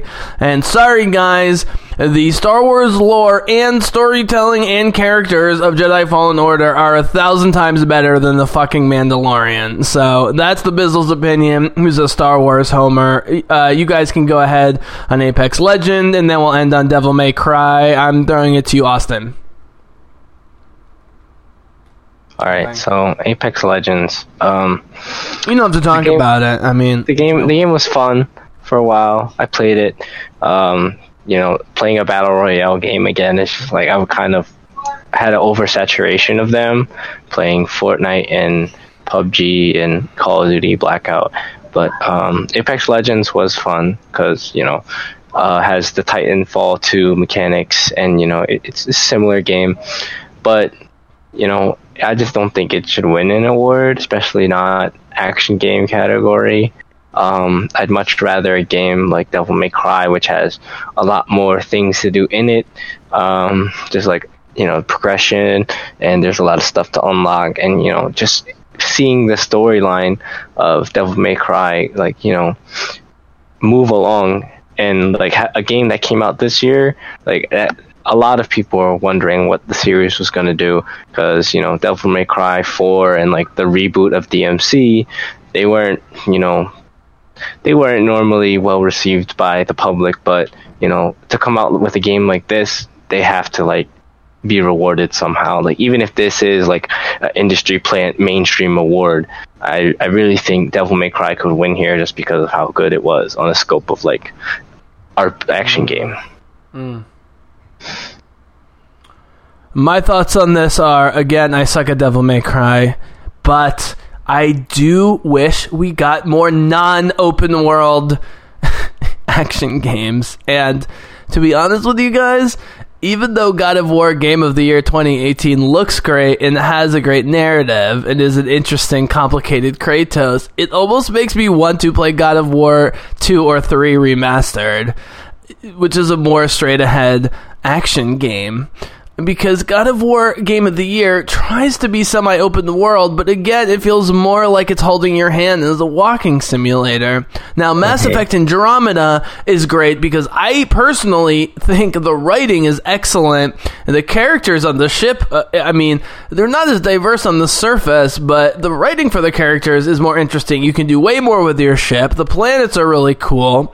And, you know, the scenario of being far-flung, you know, on the other side of the galaxy, whether it's Star Trek Voyager or Stargate Universe, like, I like that scenario, and it's just interesting to me, but it's not necessarily the open worldness, but I do miss Mass Effect, you know, 1, 2, and 3, and Dragon Age 1, and so forth, where, you know, you have these big, huge areas to explore, but there's not a full open world, and I think there's something to be said for that. I think we need more games like that, and not everything needs to be an open world, and honestly, guys, I am at the point where I want straight up Zelda, Horizon, Witcher, like full on 200 hours open world, or a more constrained thing like Devil May Cry, Dragon Age Origins, Mass Effect 2, and so forth, and not this middle ground of like semi-open world games, which honestly are tedious and are very transparent with what they're trying to do. Those are my thoughts. You guys go ahead. I haven't played basically any of the games on this list, with the exception of Apex Legends. Apex Legends is not going to win this category. I think it's going to win the other category. From what I've heard about Devil May Cry, I think of all the games on this list, it's going to win.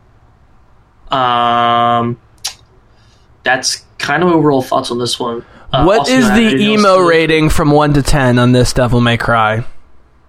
Yes. What is the weird colored, weird shaped Japanese hairstyle rating from 1 to 10 on this Devil May Cry? About a Super Saiyan Ultra Instinct times 300 times anime plot armor. That's what it is. Oh, man. I can't take it. I can't take it. Fucking anime. Alright, so Devil May Cry, that's the winner. Next category, who's picking here? Do we want to do just a few more, or do we want to just do Game of the Year? I mean, is there anything else we really is there anything else we can run through quickly just to highlight a game or two, and then we'll end with Game of the Year? Yeah, we can talk about VR. I was going to mention VR games. Yeah. Well, we all know it's going to win. So can I talk about the annoying one? What? Games for Impact. There actually wasn't. What's crazy is that this year kind of sucked for Games for Impact, to be honest with you. Well, Grease or whatever, I know people liked. Then there's Life is Strange 2, which is always at the top, and Sea of Solitude, I've also heard good things about. I was just wondering if you had heard anything about those games. Yeah, I did not like Life is Strange 2, but that's because I like playing teenage girls as opposed to teenage boys. Call me crazy. Of the Games for Impact, I heard Grease was really good. That's no offense to the two young men in Life is Strange 2. You're not Ashley Birch. I'm sorry. It's not the same. And it's, I mean, you've done the time travel mechanic, and then you did the prequel where it's just about dialogue, which is great. I love Life is Strange Before the Storm. It's, they're pushing their luck at this point, but people seem to like it, so I'm happy because I love the franchise. That's all I have to say. Esports, is there anything we really want to highlight about esports? Do we care? League of Legends and Counter-Strike are still the best esports games. I know what I wanted to ask. Fighting games. Is there anything that can compete with Smash Brothers? Yes. Whoa! A difference of opinion! And this is why I don't play fighting games, because my answer is going to be Smash, and obviously Austin is much more knowledgeable. I'm going to leave that. Austin? All right. So, as a proud member of the FGC, fighting game community, I can safely say that Smash Brothers should win the award. Now, that's not just saying that, it's a clear-out winner.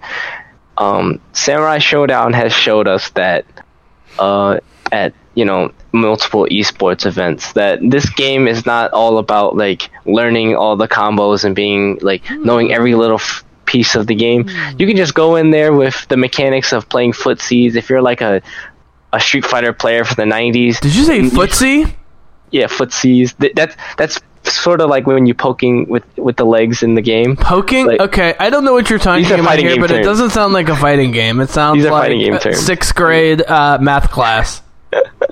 So, but basically, or my 6th grade math class. You don't need to know all sorts of crazy mechanics for Samurai Showdown because there's always this one older guy competing in Samurai Showdown. There's a bunch of them where. So is it on the opposite end of Guilty Gear, basically? Yeah, I'd say it is because you just have to have the core mechanics of spacing out your opponent and just like being able to punish when they do something wrong. Do you need to be Dead or Alive 6, Mortal Kombat 11, or Smash Brothers 1000 to be big at Evo, or can you break in with a newer fighting game? Like, do you need to establish a legacy of fighting games to be popular at Evo and those type of events at this point? Well, I'd say that it just comes down to practicing because you have to just dedicate time to learning the game. No, I'm sorry. I just mean popularity, availability, and even like the existence of games like this at something like Evo. Or is it still Mortal Kombat, Guilty Gear, Street Fighter, etc.? They might have spots at the Evo side stage because just because it's not a main Evo event, they do have like smaller events at the venue. They just don't stream it. Sam Show last year, everybody was watching it, and they were just amazed at how like these people were doing like really flashy combos, but like their core mechanics of the game, like they were just really good at, and they're good at showcasing that.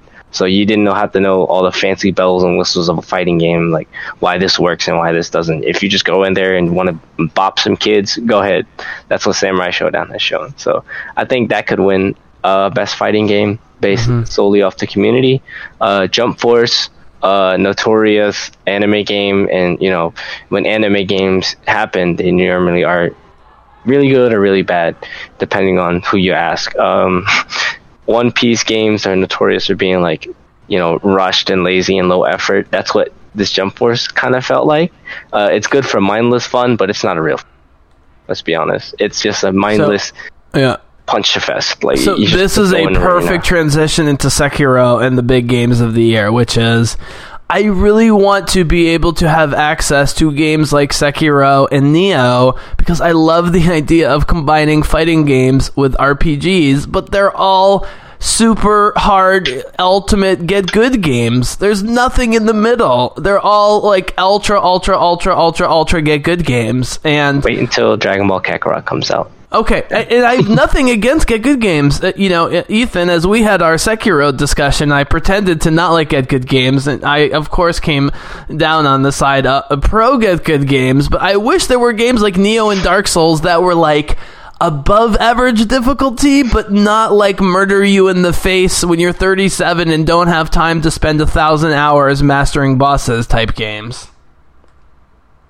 Well, like, here's the thing, right? Like, this is just to summarize this discussion, and ultimately this discussion is going to be why Sekiro will not win Game of the Year. All right, are we jumping straight to Game of the Year right now? Let's just do it. Yeah, I don't think we have anything else to talk about. Okay, all right, jumping to Game of the Year. Ooh, Resident Evil 2. Oh, Control. Okay. Oh, this is interesting. Okay, go ahead. So we'll quickly run off. The nominees are just Control, Death Stranding, Resident Evil 2, Sekiro, Smash Brothers, and Outer Worlds. Those are the contenders this year. Interesting that there's not an indie game on this list like there was last year, but that's besides the point. As I was saying with Sekiro, difficulty is subjective, and whether, Jesse, you're able to play games like this or not, that's ultimately the reason why this game is not going to win. Interesting. Too many people were not going to be able to buy and play this game. Not because people didn't want to buy and play it, but because people knew that if they bought and tried to play it, they were going to waste their $60 because they weren't going to be able to beat it. Can I give a quick follow-up? Or play it effectively. Go ahead. Quick follow-up. If Bloodborne was not an ultra get good game and a PS exclusive, would it have been more competitive with The Witcher in 2015 for Game of the Year? Yes. Okay. And if it was on Xbox. That's what I said. Not a PS exclusive. Oh, okay. Yeah. Sorry. Not ultra super. Yes, if it was an exclusive and it maybe just the not exclusivity might have done it, but you also. I mean, The Witcher is like as if we got the Lord of the Rings game we've never gotten before. It's tough. Right, but that's the point. Is that Witcher, like Skyrim before it, raised the bar for what it meant to be playing an open world game, right? Just like Zelda would do 2 years later, and so it would have been hard for Bloodborne to win that, just because Bloodborne, while it was different and unique, it did not, in my opinion, push the genre forward in terms of gaming in the way that Witcher would have. So, no. In my mind, it wouldn't have won regardless. But yes, but getting back to the point, Sekiro. I guess my question was what held Bloodborne back from not competing with The Witcher. Let's be honest. The Witcher 3, both at the time and in retrospect, is the clear winner of the best game of 2015. I mean, yes. And there are major problems in The Witcher, but I put 300 hours in and I still want to play, which shows how great it is, and I still want to play Bloodborne, though. My question is, and you sort of answered it, was the exclusivity or the lack of accessibility the bigger problem? You sort of said both to various degrees, which is a nuanced answer, and I think the correct one. Mixed with, if Bloodborne had a third of the narrative of The Witcher, that would have also helped. Well, really, my point is that with The Witcher did something. Here's the thing about Game of the Year, right? And this is what's important about Game of the Year, is that it has to be arguably representative beyond believable doubt that the game, in some way or another, was artistically, gameplay wise, or innovative for whatever game it is for the entire year. You could look at any game that's got Game of the Year and argue that for all of those games with beyond a shadow of a doubt. You can, even the bad years. I'm looking at you, Dragon Age. So why Witcher would have won, regardless of Bloodborne was different in its game design or not, it doesn't matter.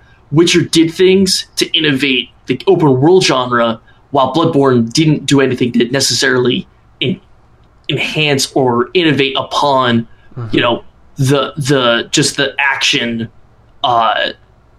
action experience genre. It didn't.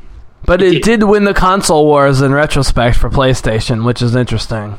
Yeah, but the winning the industry has nothing to do with whether a game is good or not. Oh, I know, but this is the whole... Bill Simmons has this theory about MVP awards for sports, which is that we actually should vote for MVPs 5 years after the fact, because we don't really know.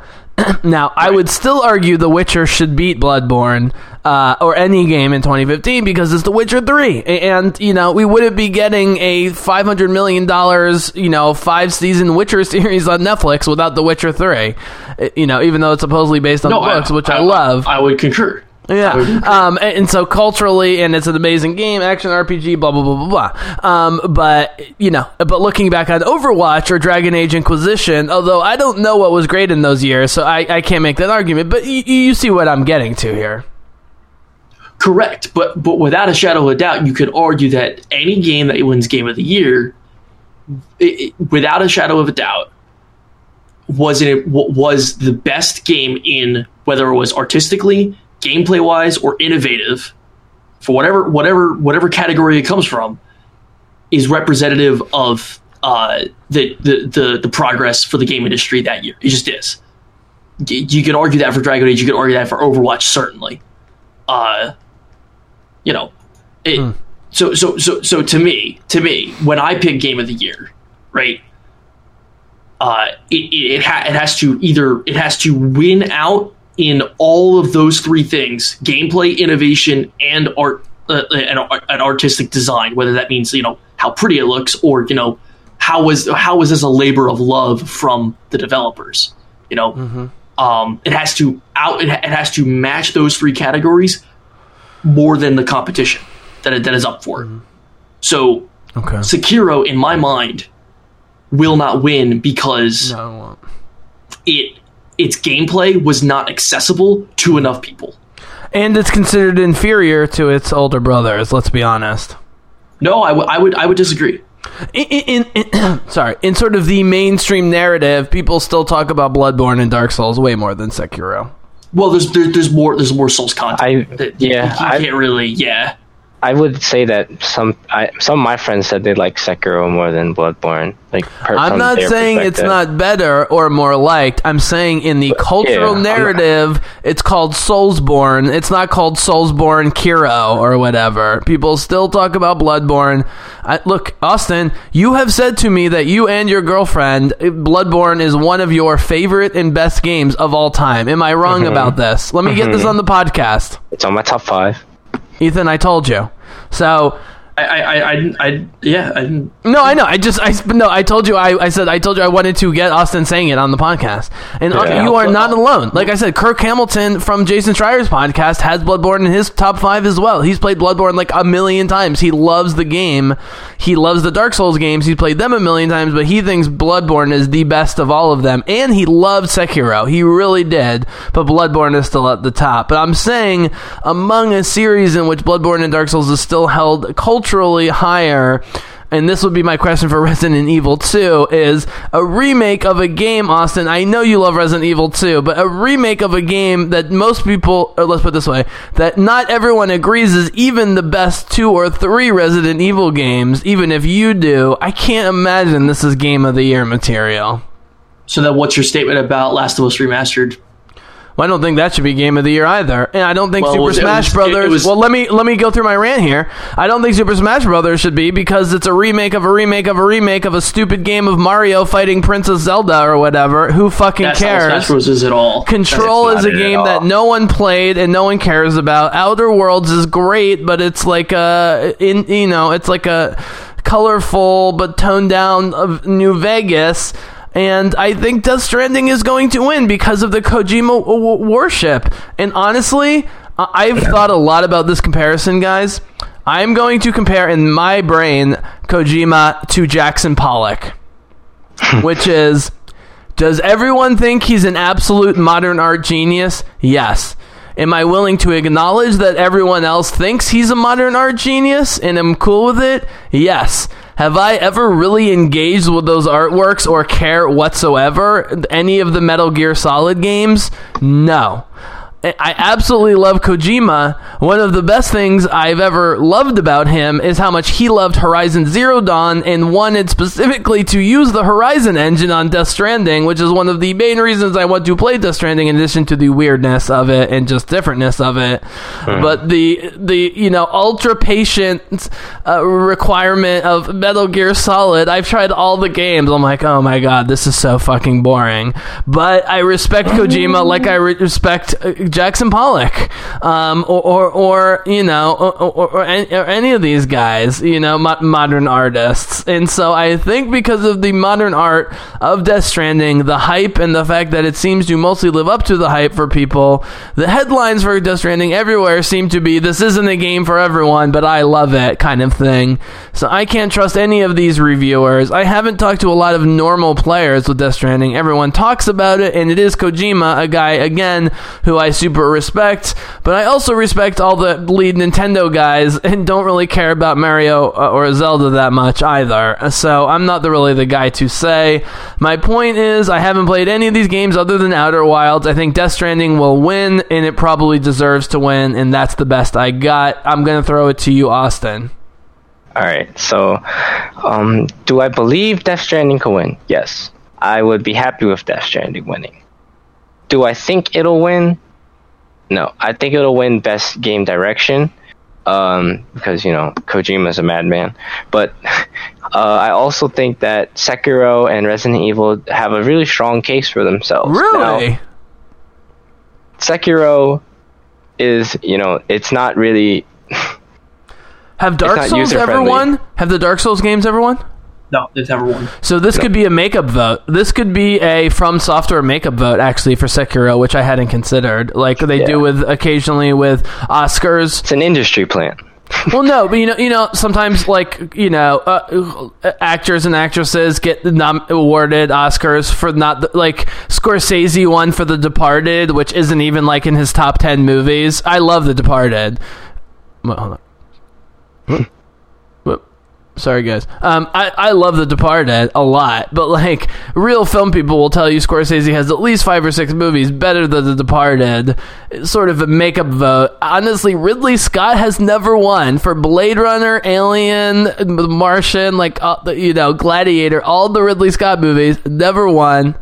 He's due for a makeup vote. We see this, with actors and actresses, and so I'm wondering if Sekiro might get a makeup vote when for From Software for not getting Bloodborne or Dark Souls. Just a theory based on no inside information. Ethan, what do you think about that?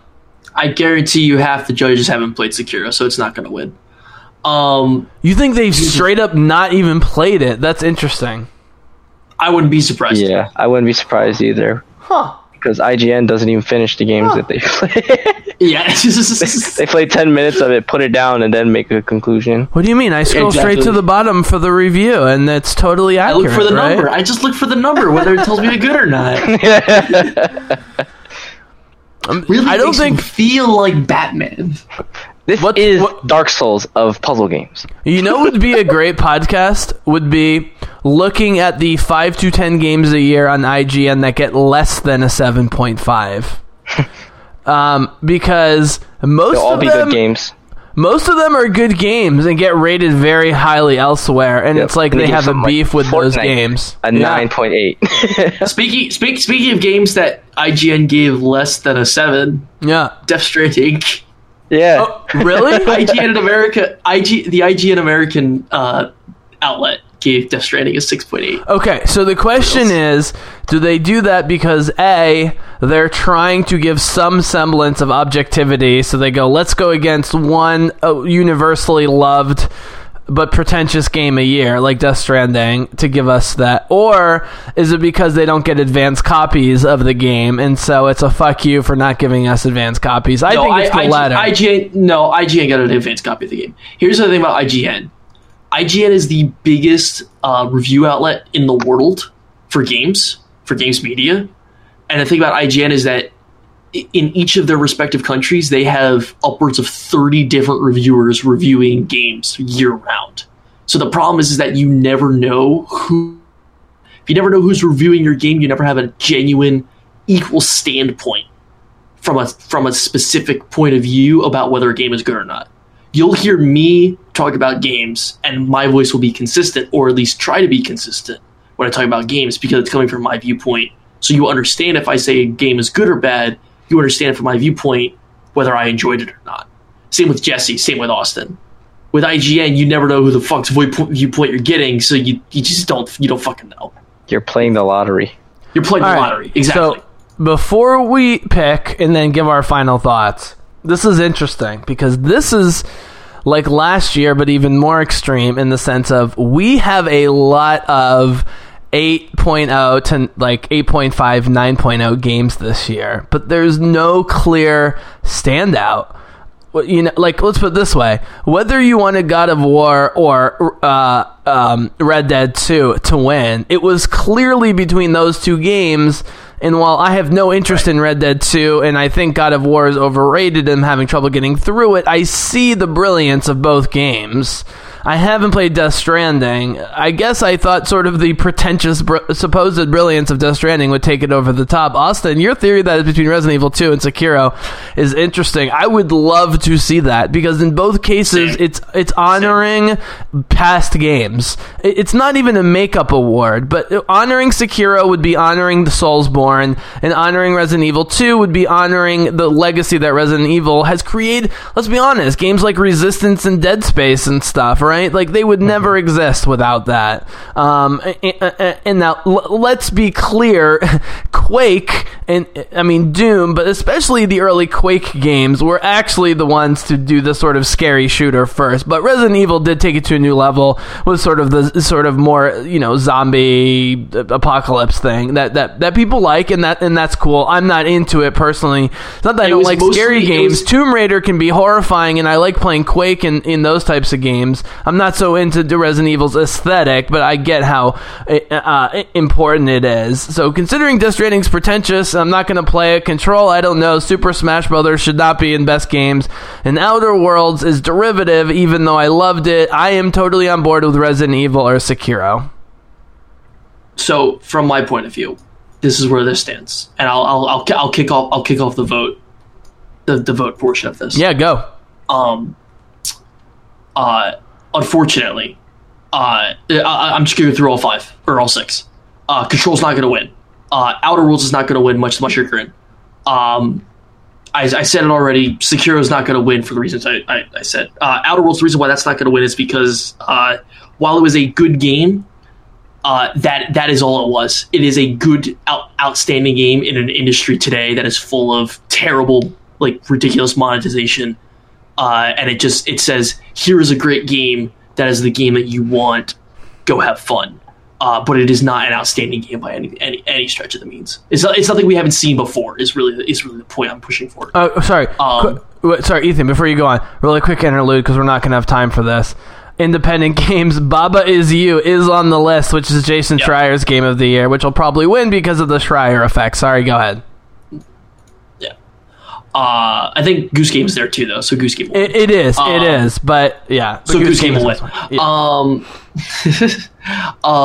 To me, Resident Evil 2, while it was the fan remake that everybody wanted, you know, to me that is not indicative of the fact that it was not revolutionary, and therefore it cannot win among this list, right? To me, this comes down to Smash and Death Stranding, and I can't. There's no. I cannot decide which of these two is going to win. I voted. Smash is Nintendo creatures fighting each other. It can't win Game of the Year. Jesse, Jesse, where you're wrong, though. Jesse, let me finish. I let you talk. Let me finish. I know. I'm just. Do you even know anything about the story mode? Yeah, exactly. Story mode in fighting games. Give me a fucking break. They do it really well. Bloodborne and Sekiro. You want story mode? Play Sekiro. Because this is where you're wrong. Because Smash has a history of having some of the best story modes in fighting games. Okay, fine. I thought we agreed. I thought we just agreed that it should be Resident Evil or Sekiro. Now we're going. That's not to count it out. What? When did I input? I'm sorry. What? When was my input accounted for? I guess that was me and Austin. I said, yeah, that was you and Austin. I said I'd like it to be those two. I can't see it being those two. Mm-hmm. Okay. To finish my point, the reason why it's a tiebreaker, right, on an objective level, to me, Death Stranding, as I mentioned earlier, the Game of the Year to me has got to fulfill 3 categories: artistic, innovative, gameplay. It's got to fill those 3 things. Both of these games fill 2 of those things, particularly, right? Smash to me fills the gameplay, and it fills it fills the art portion of those 2 games, of those 2 categories. Death Stranding fills the artistic and the innovation, but not the gameplay. Okay, so to me, both of these games are outstanding in those 2 categories, much more than the other 4. But they don't. Each Death Stranding has innovation where Smash has gameplay. So to me, this is kind of just a pick 'em between the 2, and I've gone ahead and picked Smash Brothers because I haven't played Death Stranding. So, really quick, some of my best predictions on my podcast when it comes to film and television are when I can be unbiased, so like not Star Wars or stuff like that. There is no way Death Stranding does not win this award. It's impossible. Kojima, they want to give hardware to Kojima after everything he's done and everything he's been through. That's how politics work. That's how the Oscars work. That's why Moonlight won Best Film. Sorry, it was not a great film. It's why 10 Years a Slave, whatever the fuck it was, that one, you know, was just torture porn with Lupita Nyong'o. The best picture for, and I've seen all these movies, the best picture for Oscar is almost never actually the best picture. It's usually a political award. And I'm telling you, everything Kojima's gone through, Death Stranding is going to get this award, especially because it's going to be eventually available on other systems, even though it's technically an partial exclusive for now. There's no way Smash gets it. I would love Sekiro as an underdog. They're not going to give a remake Resident Evil. Honestly, guys, this isn't an emotional pick by me. I'm giving you my honest outsider opinion, having played none of these games, but following the industry and the directors and so forth. I think for sure Death Stranding is going to win. That is my final pick and my final thought. You guys go ahead. So, been generally perceived by the people I've seen review Death Stranding. Their main gripe with it was it felt like a horror game walking simulator where you just deliver Amazon packages. And that's God of War. That's exactly God of War. I mean, it's phrased differently, but God of War is a smashing, impossible to die, smashing big monsters with pretty graphics and your little boy son walking simulator. So I don't think that's going to keep it from winning. Except here's the difference. Okay, Death Stranding, where it is, it's as an artistic direction, right? The main gameplay of Death Stranding is supposed to be this trek and this idea that every step counts, right? The experiences that God of War offered were totally different to so many people, and they were all positive. Whereas the Death Stranding experience left some people with a sour taste, confused. And others with a confused taste, and a surprised or satisfied taste. But at least there's diversity. Everyone's experience of God of War is exactly the same. No, it is not. Yes, it is. No, I've played almost the entire. I'm 90% through the game. I'm telling you, there's not a lot of diversity in terms of gameplay experience. I have heard the stories of so many people where they said that they played the game, whether they were the son or the father, and they played it with the vice versa.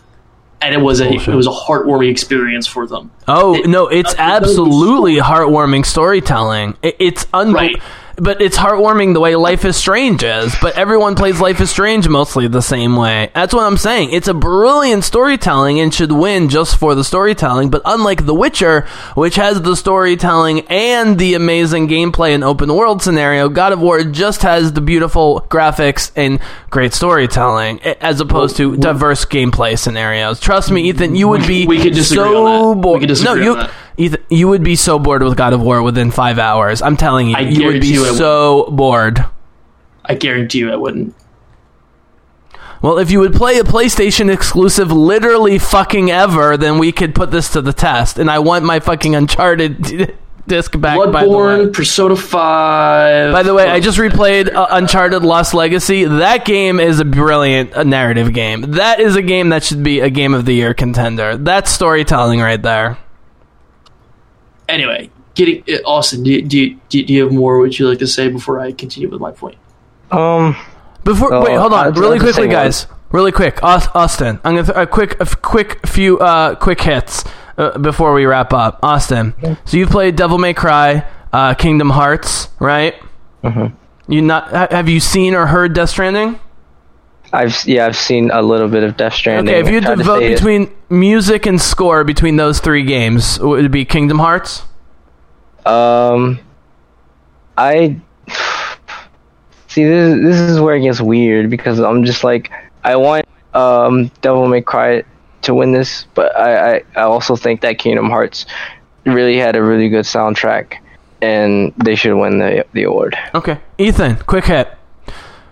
strategy game: Age of Wonders, Total War 3 Kingdoms, Fire Emblem 3 Houses, New Tropico, Wargroove. I think it's between Fire Emblem and Wargroove. What would you pick of the strategy games that you know of? I voted for Wargroove because okay, so here's the thing. While Fire Emblem 3 Houses was a good game overall, that's unfortunately all it was. I did not hear, ridiculously over the top masterpiece. Wait, are you saying that Fire Emblem Awakening is the only good Fire Emblem game since the 90s? That's not what I'm saying at all. Because it is. I'm saying it's the best one since Sacred Stones. Get your facts straight. Well, I don't know, since the 90s, but in the modern generation, since Awakening, there's not been a great Fire Emblem. I like 2003. That anyway, also Blazing. That's the 90s in my book.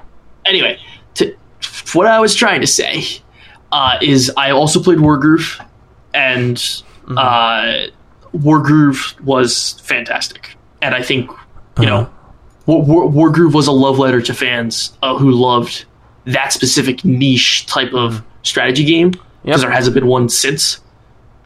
So look, I have it on Game Pass along with Minute, Oxenfree, and all these indie games I've been wanting to play. So again, Ethan, thank you for making me get cheap/free Game Pass, because I have all these indie and Age of Empires Definitive Edition in 4K looks glorious. Oh my god, it looks amazing.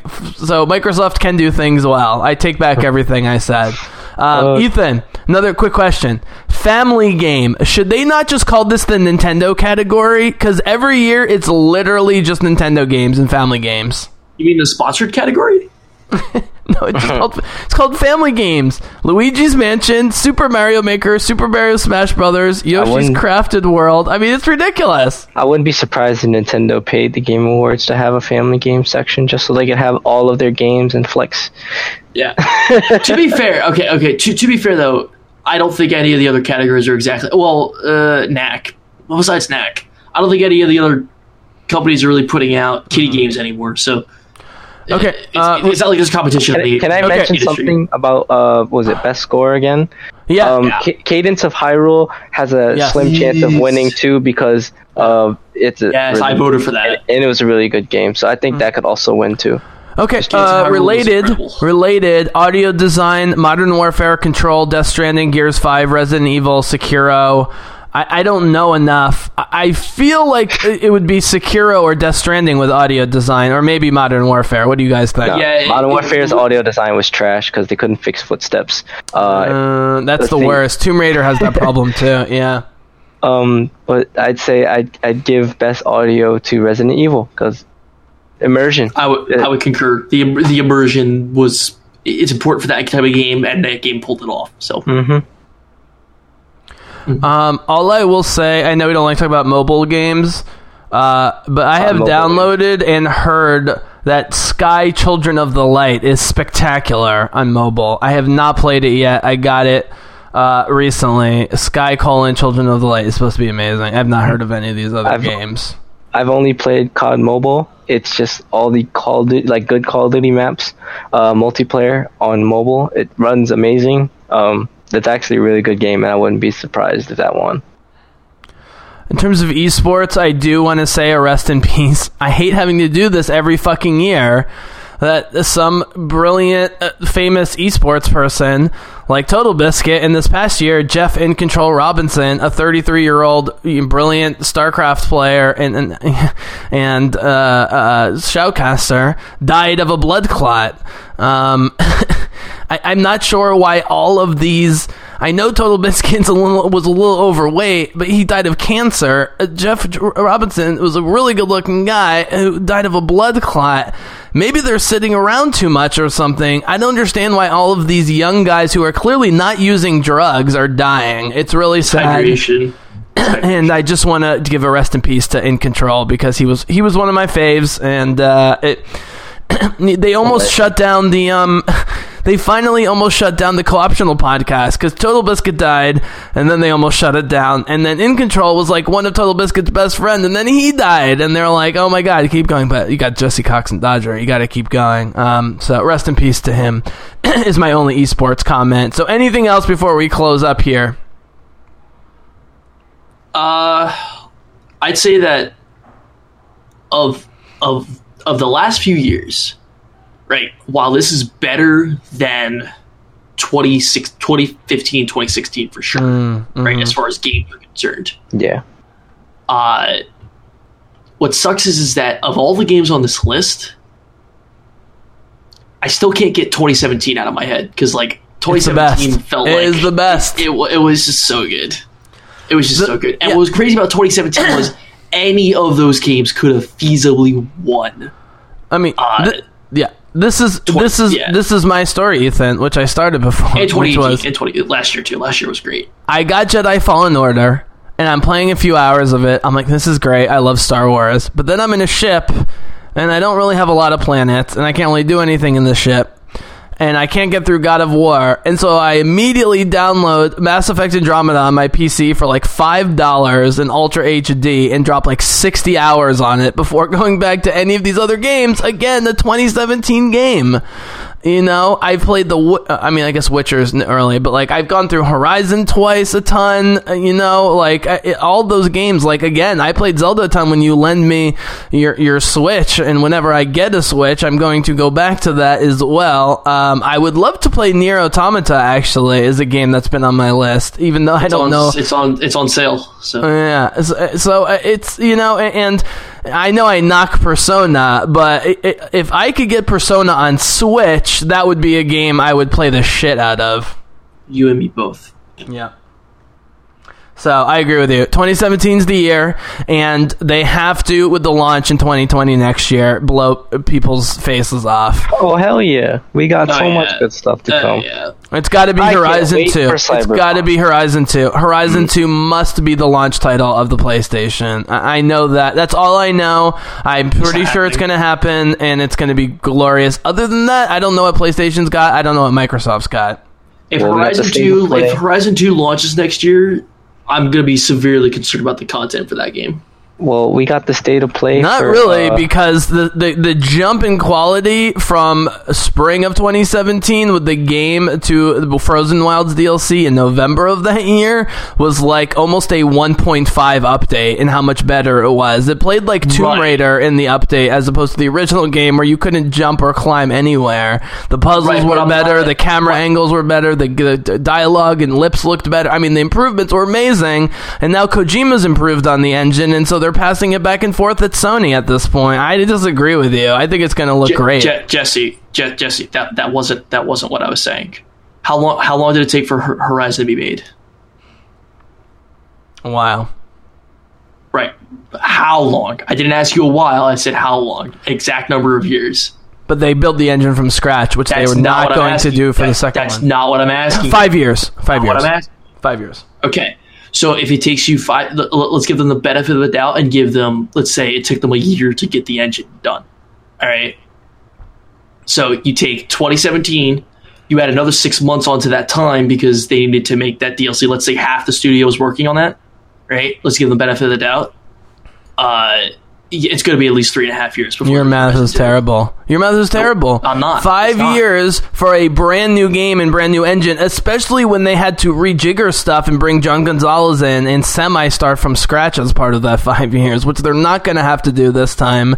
They've got an improved engine from the DLC, and then Death Stranding. I'm telling you, they can easily, okay, maybe it's not a day of launch title, but early 2021, like before, April, financial year or whatever, 2021, like early 2021 is so in reach. 4 years for a new Horizon game with not a brand new engine. Ethan, you know that's true.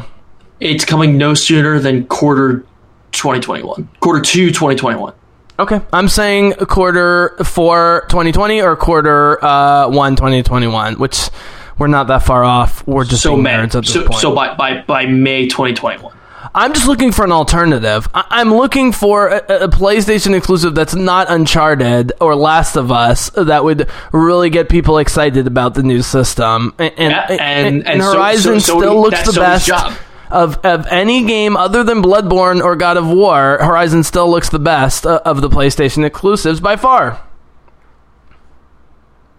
We're in agreement. Sony has a lot of work cut out for them, which is why I'm like, Including improving their controller, by the way. The more I use the Xbox controller, the more I'm like, man, the PlayStation controller just feels weird. Yeah, supposedly we got some leaked images of the controller, actually. It's the DualShock 4, but slightly bigger. Well, remember when I was at the point where I was saying I preferred the Xbox controller for shooters, but I preferred the PlayStation for third-person adventure games and RPGs? After Tomb Raider, after 50 hours of Rise and Shadow of the Tomb Raider, I'm way past that point. The Xbox controller is way better for Tomb Raider. I can't even imagine playing hard mode on some of these tombs on the PlayStation controller, let alone the PlayStation. I'm just saying the PlayStation controller. The quality of build for $40, the quality of build of the Xbox controller, and I do have to plug it in on my PC because it gets weird if I don't, but I don't really care. The quality of the build of the Xbox controller at $40 versus $60 for the shitty PlayStation controller. I don't know how they get away with it. They need to improve it and make it cheaper, honestly. Yeah, who knows? You guys are shocked. I'm dissing Sony a bit hardcore. You don't even know what to say. No. I mean, there's not much to say, okay. Which is, like, all right. So here we go. There's not a ton of info. We're not going to do big final thoughts. So we're just going to go around the horn. We're going to say, and guys, by the way, in this question, it does not have to be on the list in terms of what you want. So what do you want to be Game of the Year? It doesn't have to be on the list. But from the list, what do you think should be Game of the Year? I think Death Stranding will be Game of the Year. In terms of games I've played, Outer Worlds or just the franchise, Sekiro. So my preference would be Outer Worlds or Sekiro. I think Death Stranding will win. Ethan, you go. If I had to choose a game to be Game of the Year... From any game. It could be Goose Simulator. It obviously has to go to Super Mario Bros. 2. Okay. Also got that joke. Which was a totally different game, man, which nobody knows the story about this. They imported a game that wasn't Super Mario Brothers.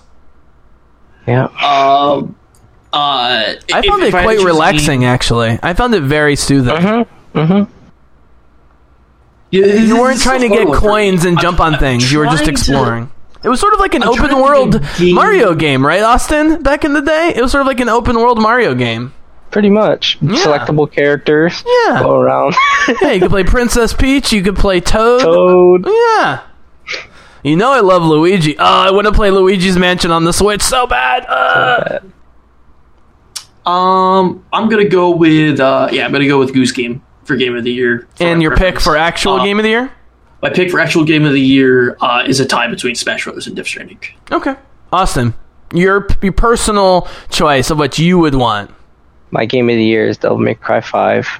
And your pick of what's going to win? Resident Evil 2. Okay, Ethan, you have to pick one so we have it on the record. I cannot pick one among the two because they both do. Just like an inch. Just like an inch past the finish line. I don't have one. Austin, can we allow this? This seems like the definition of hedging is what Ethan is doing right now. I mean, Ethan's torn, basically. If I can't be torn, I'm going to abstain. Yeah. Ethan doesn't want to be completely wrong. He'd rather be 50% wrong and 50% right. It's not about wrong. I'd rather be wrong than right. Here's the thing. As far as what I can tell from these two games, Smash and Death Stranding, among the other contestants, they both do things that better than the other four. That's not what I'm asking. I'm asking the politics of the people who are voting. What are they going to vote for? They're gonna. Sorry, that question's just totally off. I thought you were asking. So on the record, Ethan is hedging and not picking. No. I have Death Stranding and Austin has Resident Evil. I need you to clarify. Please don't accuse me of things. I need you to clarify. So. I don't need to clarify. I'm asking you for a pick of what's going to win Game of the Year. I don't think that needs clarification. And I said it's a pick 'em between Smash and Death Stranding. That's what I said.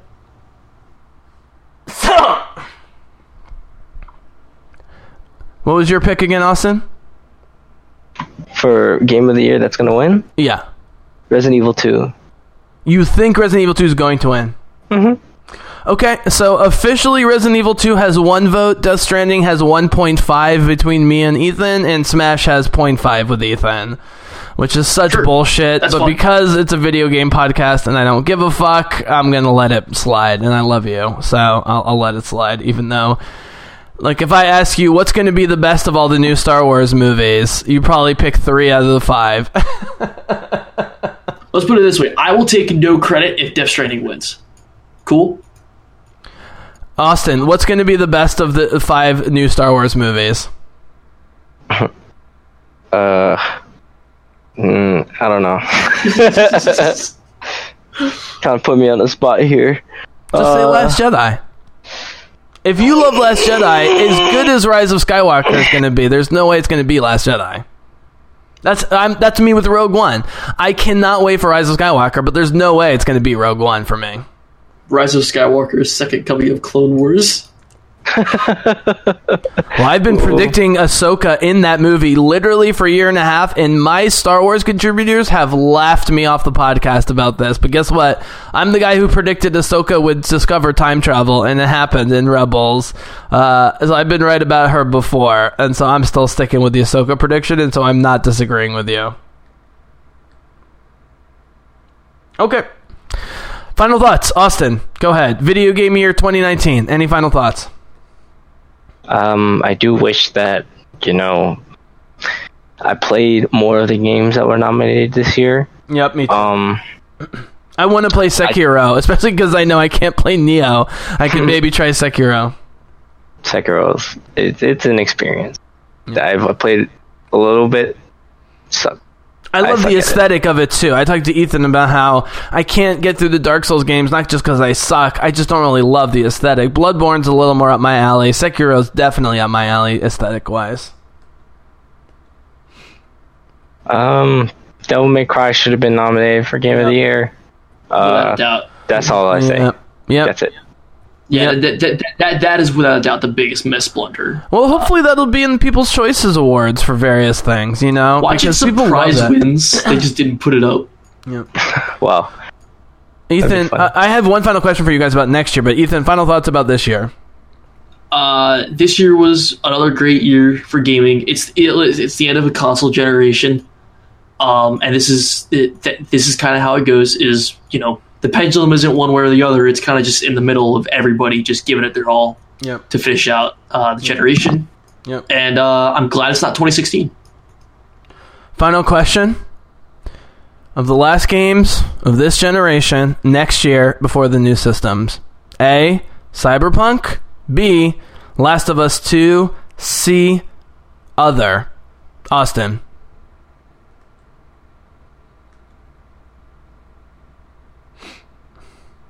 Austin, you there?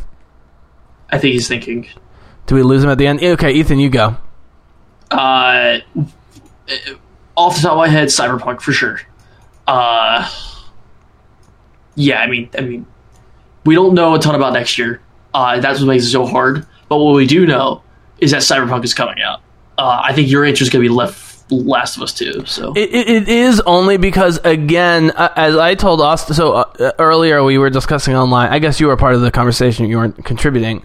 Austin was saying, why is this taking so long? I said, I think it's because of the exact reasons Horizon took extra long, which was A, they brought in John Gonzalez late to rewrite the whole thing, and B, they ended up making it they're very open at Guerrilla that they wanted Horizon to be a semi-open world game, but they realized with what they were doing and John Gonzalez's writing, they had to do a fully open world game, and that's part of what the delay with that game was, Ethan. Actually, not the engine, but making it more open world and expanding the writing. They've been open. That Last of Us 2 was always going to be more open world, but I think they're going to really, go further with that, and maybe even redefine what that means in terms of the open world. Again, looking at a game like Disco Elysium, and redefining what our expectations are for sort of action RPGs or whatever. But the story has to be even better, than Life is Strange and Last of Us 1.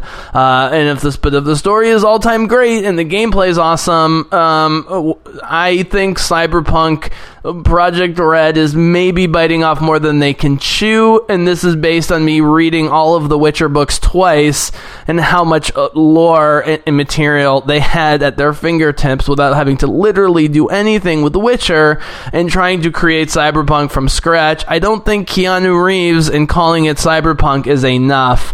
I think it will be great. I think it will be better than Death Stranding, or received better than Death Stranding. I don't know about Red Dead Redemption, but I think this notion of having 5 solutions to everything in a Cyberpunk universe they're creating from scratch is more than they can chew, whereas Last of Us is building upon characters in a narrative we already have and many people love. So yes, my personal pick, but also my pick for Game of the Year based on what we know from this generation is The Last of Us 2. Austin. My pick is Cyberpunk. Yep. Because which I am pumped for, by the way. Yeah. I truly think that what they're going to do with the game, you know, like technology-wise and story-driven, it's going to be like different. And you know, we have shooter games that have like we have an idea, but this is going to be an expansive one where this is it's not traditional in the sense. Right. Try something when you know, learn how to live with certain things, and it's gonna be like, in principle it should easily be Game of the Year. My point is, if you take the Andrei Sapkowski's Witcher lore material out of The Witcher and try and create The Witcher 3 from scratch with a whole new world building that's not based on decades of unbelievable fantasy writing that's on the level of Tolkien and Rowling and so forth, that's a giant task, especially in a sci-fi cyberpunk environment. I am a reader of cyberpunk. I love William Gibson, Neil Stephenson, and so forth. Yeah. I'm concerned just that it's called cyberpunk is kind of a cop-out, to be honest with you. But I think the game is going to be great because they're striving for 1,000%, and they might hit like 673%. You know, but it's going to be flawed. It's going to be buggy. I'm telling you right now, it is going to be buggy on release for sure.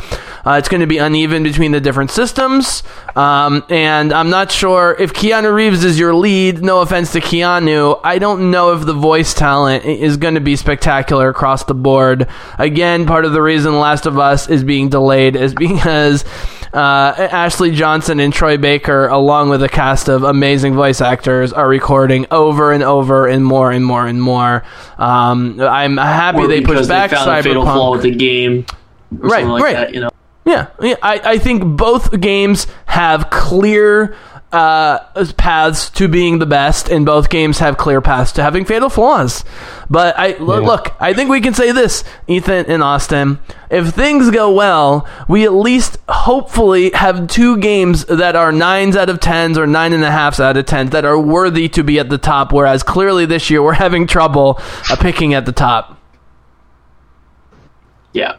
Here's what I hope both games, to be honest. Go ahead, Austin. Yeah. I just got one more thing to say about Cyberpunk. Yes, back when it was like announced in 2013, the development didn't really start until 2015, around the time of The Witcher. So I do think remnants of when it was started back then will be, you know, the elements from The Witcher that they put in The Witcher. Right. You know, they're going to share that with Cyberpunk, and that's what's going to really accelerate like the reviews of the game, because people are going to be, you know, well received of it, because it'll be similar, but you know, in a new type of genre, in a new setting. So that's my big question about Last of Us is, if Death Stranding was able to take Horizon Engine 1.5 from Frozen Wilds and do great things with it, and Death Stranding with Kojima, I'm curious to see what they do with The Last of Us 2 engine. I don't know enough about the innards, and clearly they're even more secretive than Project Red about what's going on, so God knows. So that's a big question. I do know, being a PlayStation exclusive and how much time they've taken in being Naughty Dog, which never has technical problems for the most part on launch of their games, and how much time they're taking. The one advantage is I don't think Last of Us is going to have bugs and technical problems. It doesn't mean it's going to look amazing or act amazing, but I'm a little concerned on being on all systems. And with, let's be honest, the release of Witcher 3, people forget there was problems. There's still problems with the DLC. Trust me, there are. And even the main game, I've been running through doing content for my channel, going to like really hidden like elven tombs and places of power, and some of them don't exist. They show you on the map that it exists, and I use every spell and every weapon and everything, and trust me, I know the hidden tombs thing from Tomb Raider. It's just not there. Those aren't big deals, and those aren't game breaking. So hopefully the bugs, if they exist with Cyberpunk, are minor. I'm obviously rooting for it. I love CD Projekt Red. Just to quickly answer your question about, or your statement about the engine thing. Yes, sir. It wildly varies from game to game, studio to studio. Mm-hmm. So, what one developer asking another developer to use their engine is totally subjective to the situation and to the development cycle. Oh yeah, so I just think that my point overall is just, that example has nothing to do with whether or not the engine is going to be effective or not for Last of Us 2. That's my only point. I know. I was separating between those issues as well. I was just trying to make a relative comparison. I just was, as a Horizon diehard, was flattered by, on behalf of them, that Kojima loved the game so much to the point where he wanted to use the engine. But specifically, Ethan, this was my prediction, if Kojima could make the engine work for him in a couple years after Horizon and develop it, then it feels like, to me, it's an elastic enough engine for them in a couple more years to turn it around with Horizon 2. That was my point. But you know way more about computer science than me, and so I don't want to have this argument because I will inevitably lose. It's not an argument. I'm not just trying to answer what you're asking about and thinking about. This is your final thought, by the way, because we gotta go. Yeah. Okay. The answer to it is what companies do and what developers do is they rip out parts of engines because they don't want to keep developing new engines. This is what Call of Duty does every year. They rip out parts of it and then they staple in more advanced versions that were never meant to be used with that engine in the first place. Okay. So that they can get advanced. We'll have to save that for our video game engine podcast, which no one will listen to, but I will enjoy. So, thank you guys so much. That was great, other than Ethan hedging on Game of the Year, which was extremely disappointing, and I'm going to go to bed upset about, but whatever. I guess I'll just have to live with it. Austin, thank you so much for being on, my dude, and we'll hopefully reconvene with you after we get the Game of the Year awards. Mm-hmm. Yep. See. Well, you're starting to cut out, but it took 2.5 hours, so I'm thrilled. We got through 2.5 hours before that happened. So welcome, my friend. And Eth, definitely, we got to get you back on, obviously, after the winners. See. Yeah. Especially if we are way wrong, not just way wrong in our choices, but even if we get some choices right by accident, but for the wrong reasons, you know what I mean, guys? Like, that would be interesting, too. Yeah. So, all right.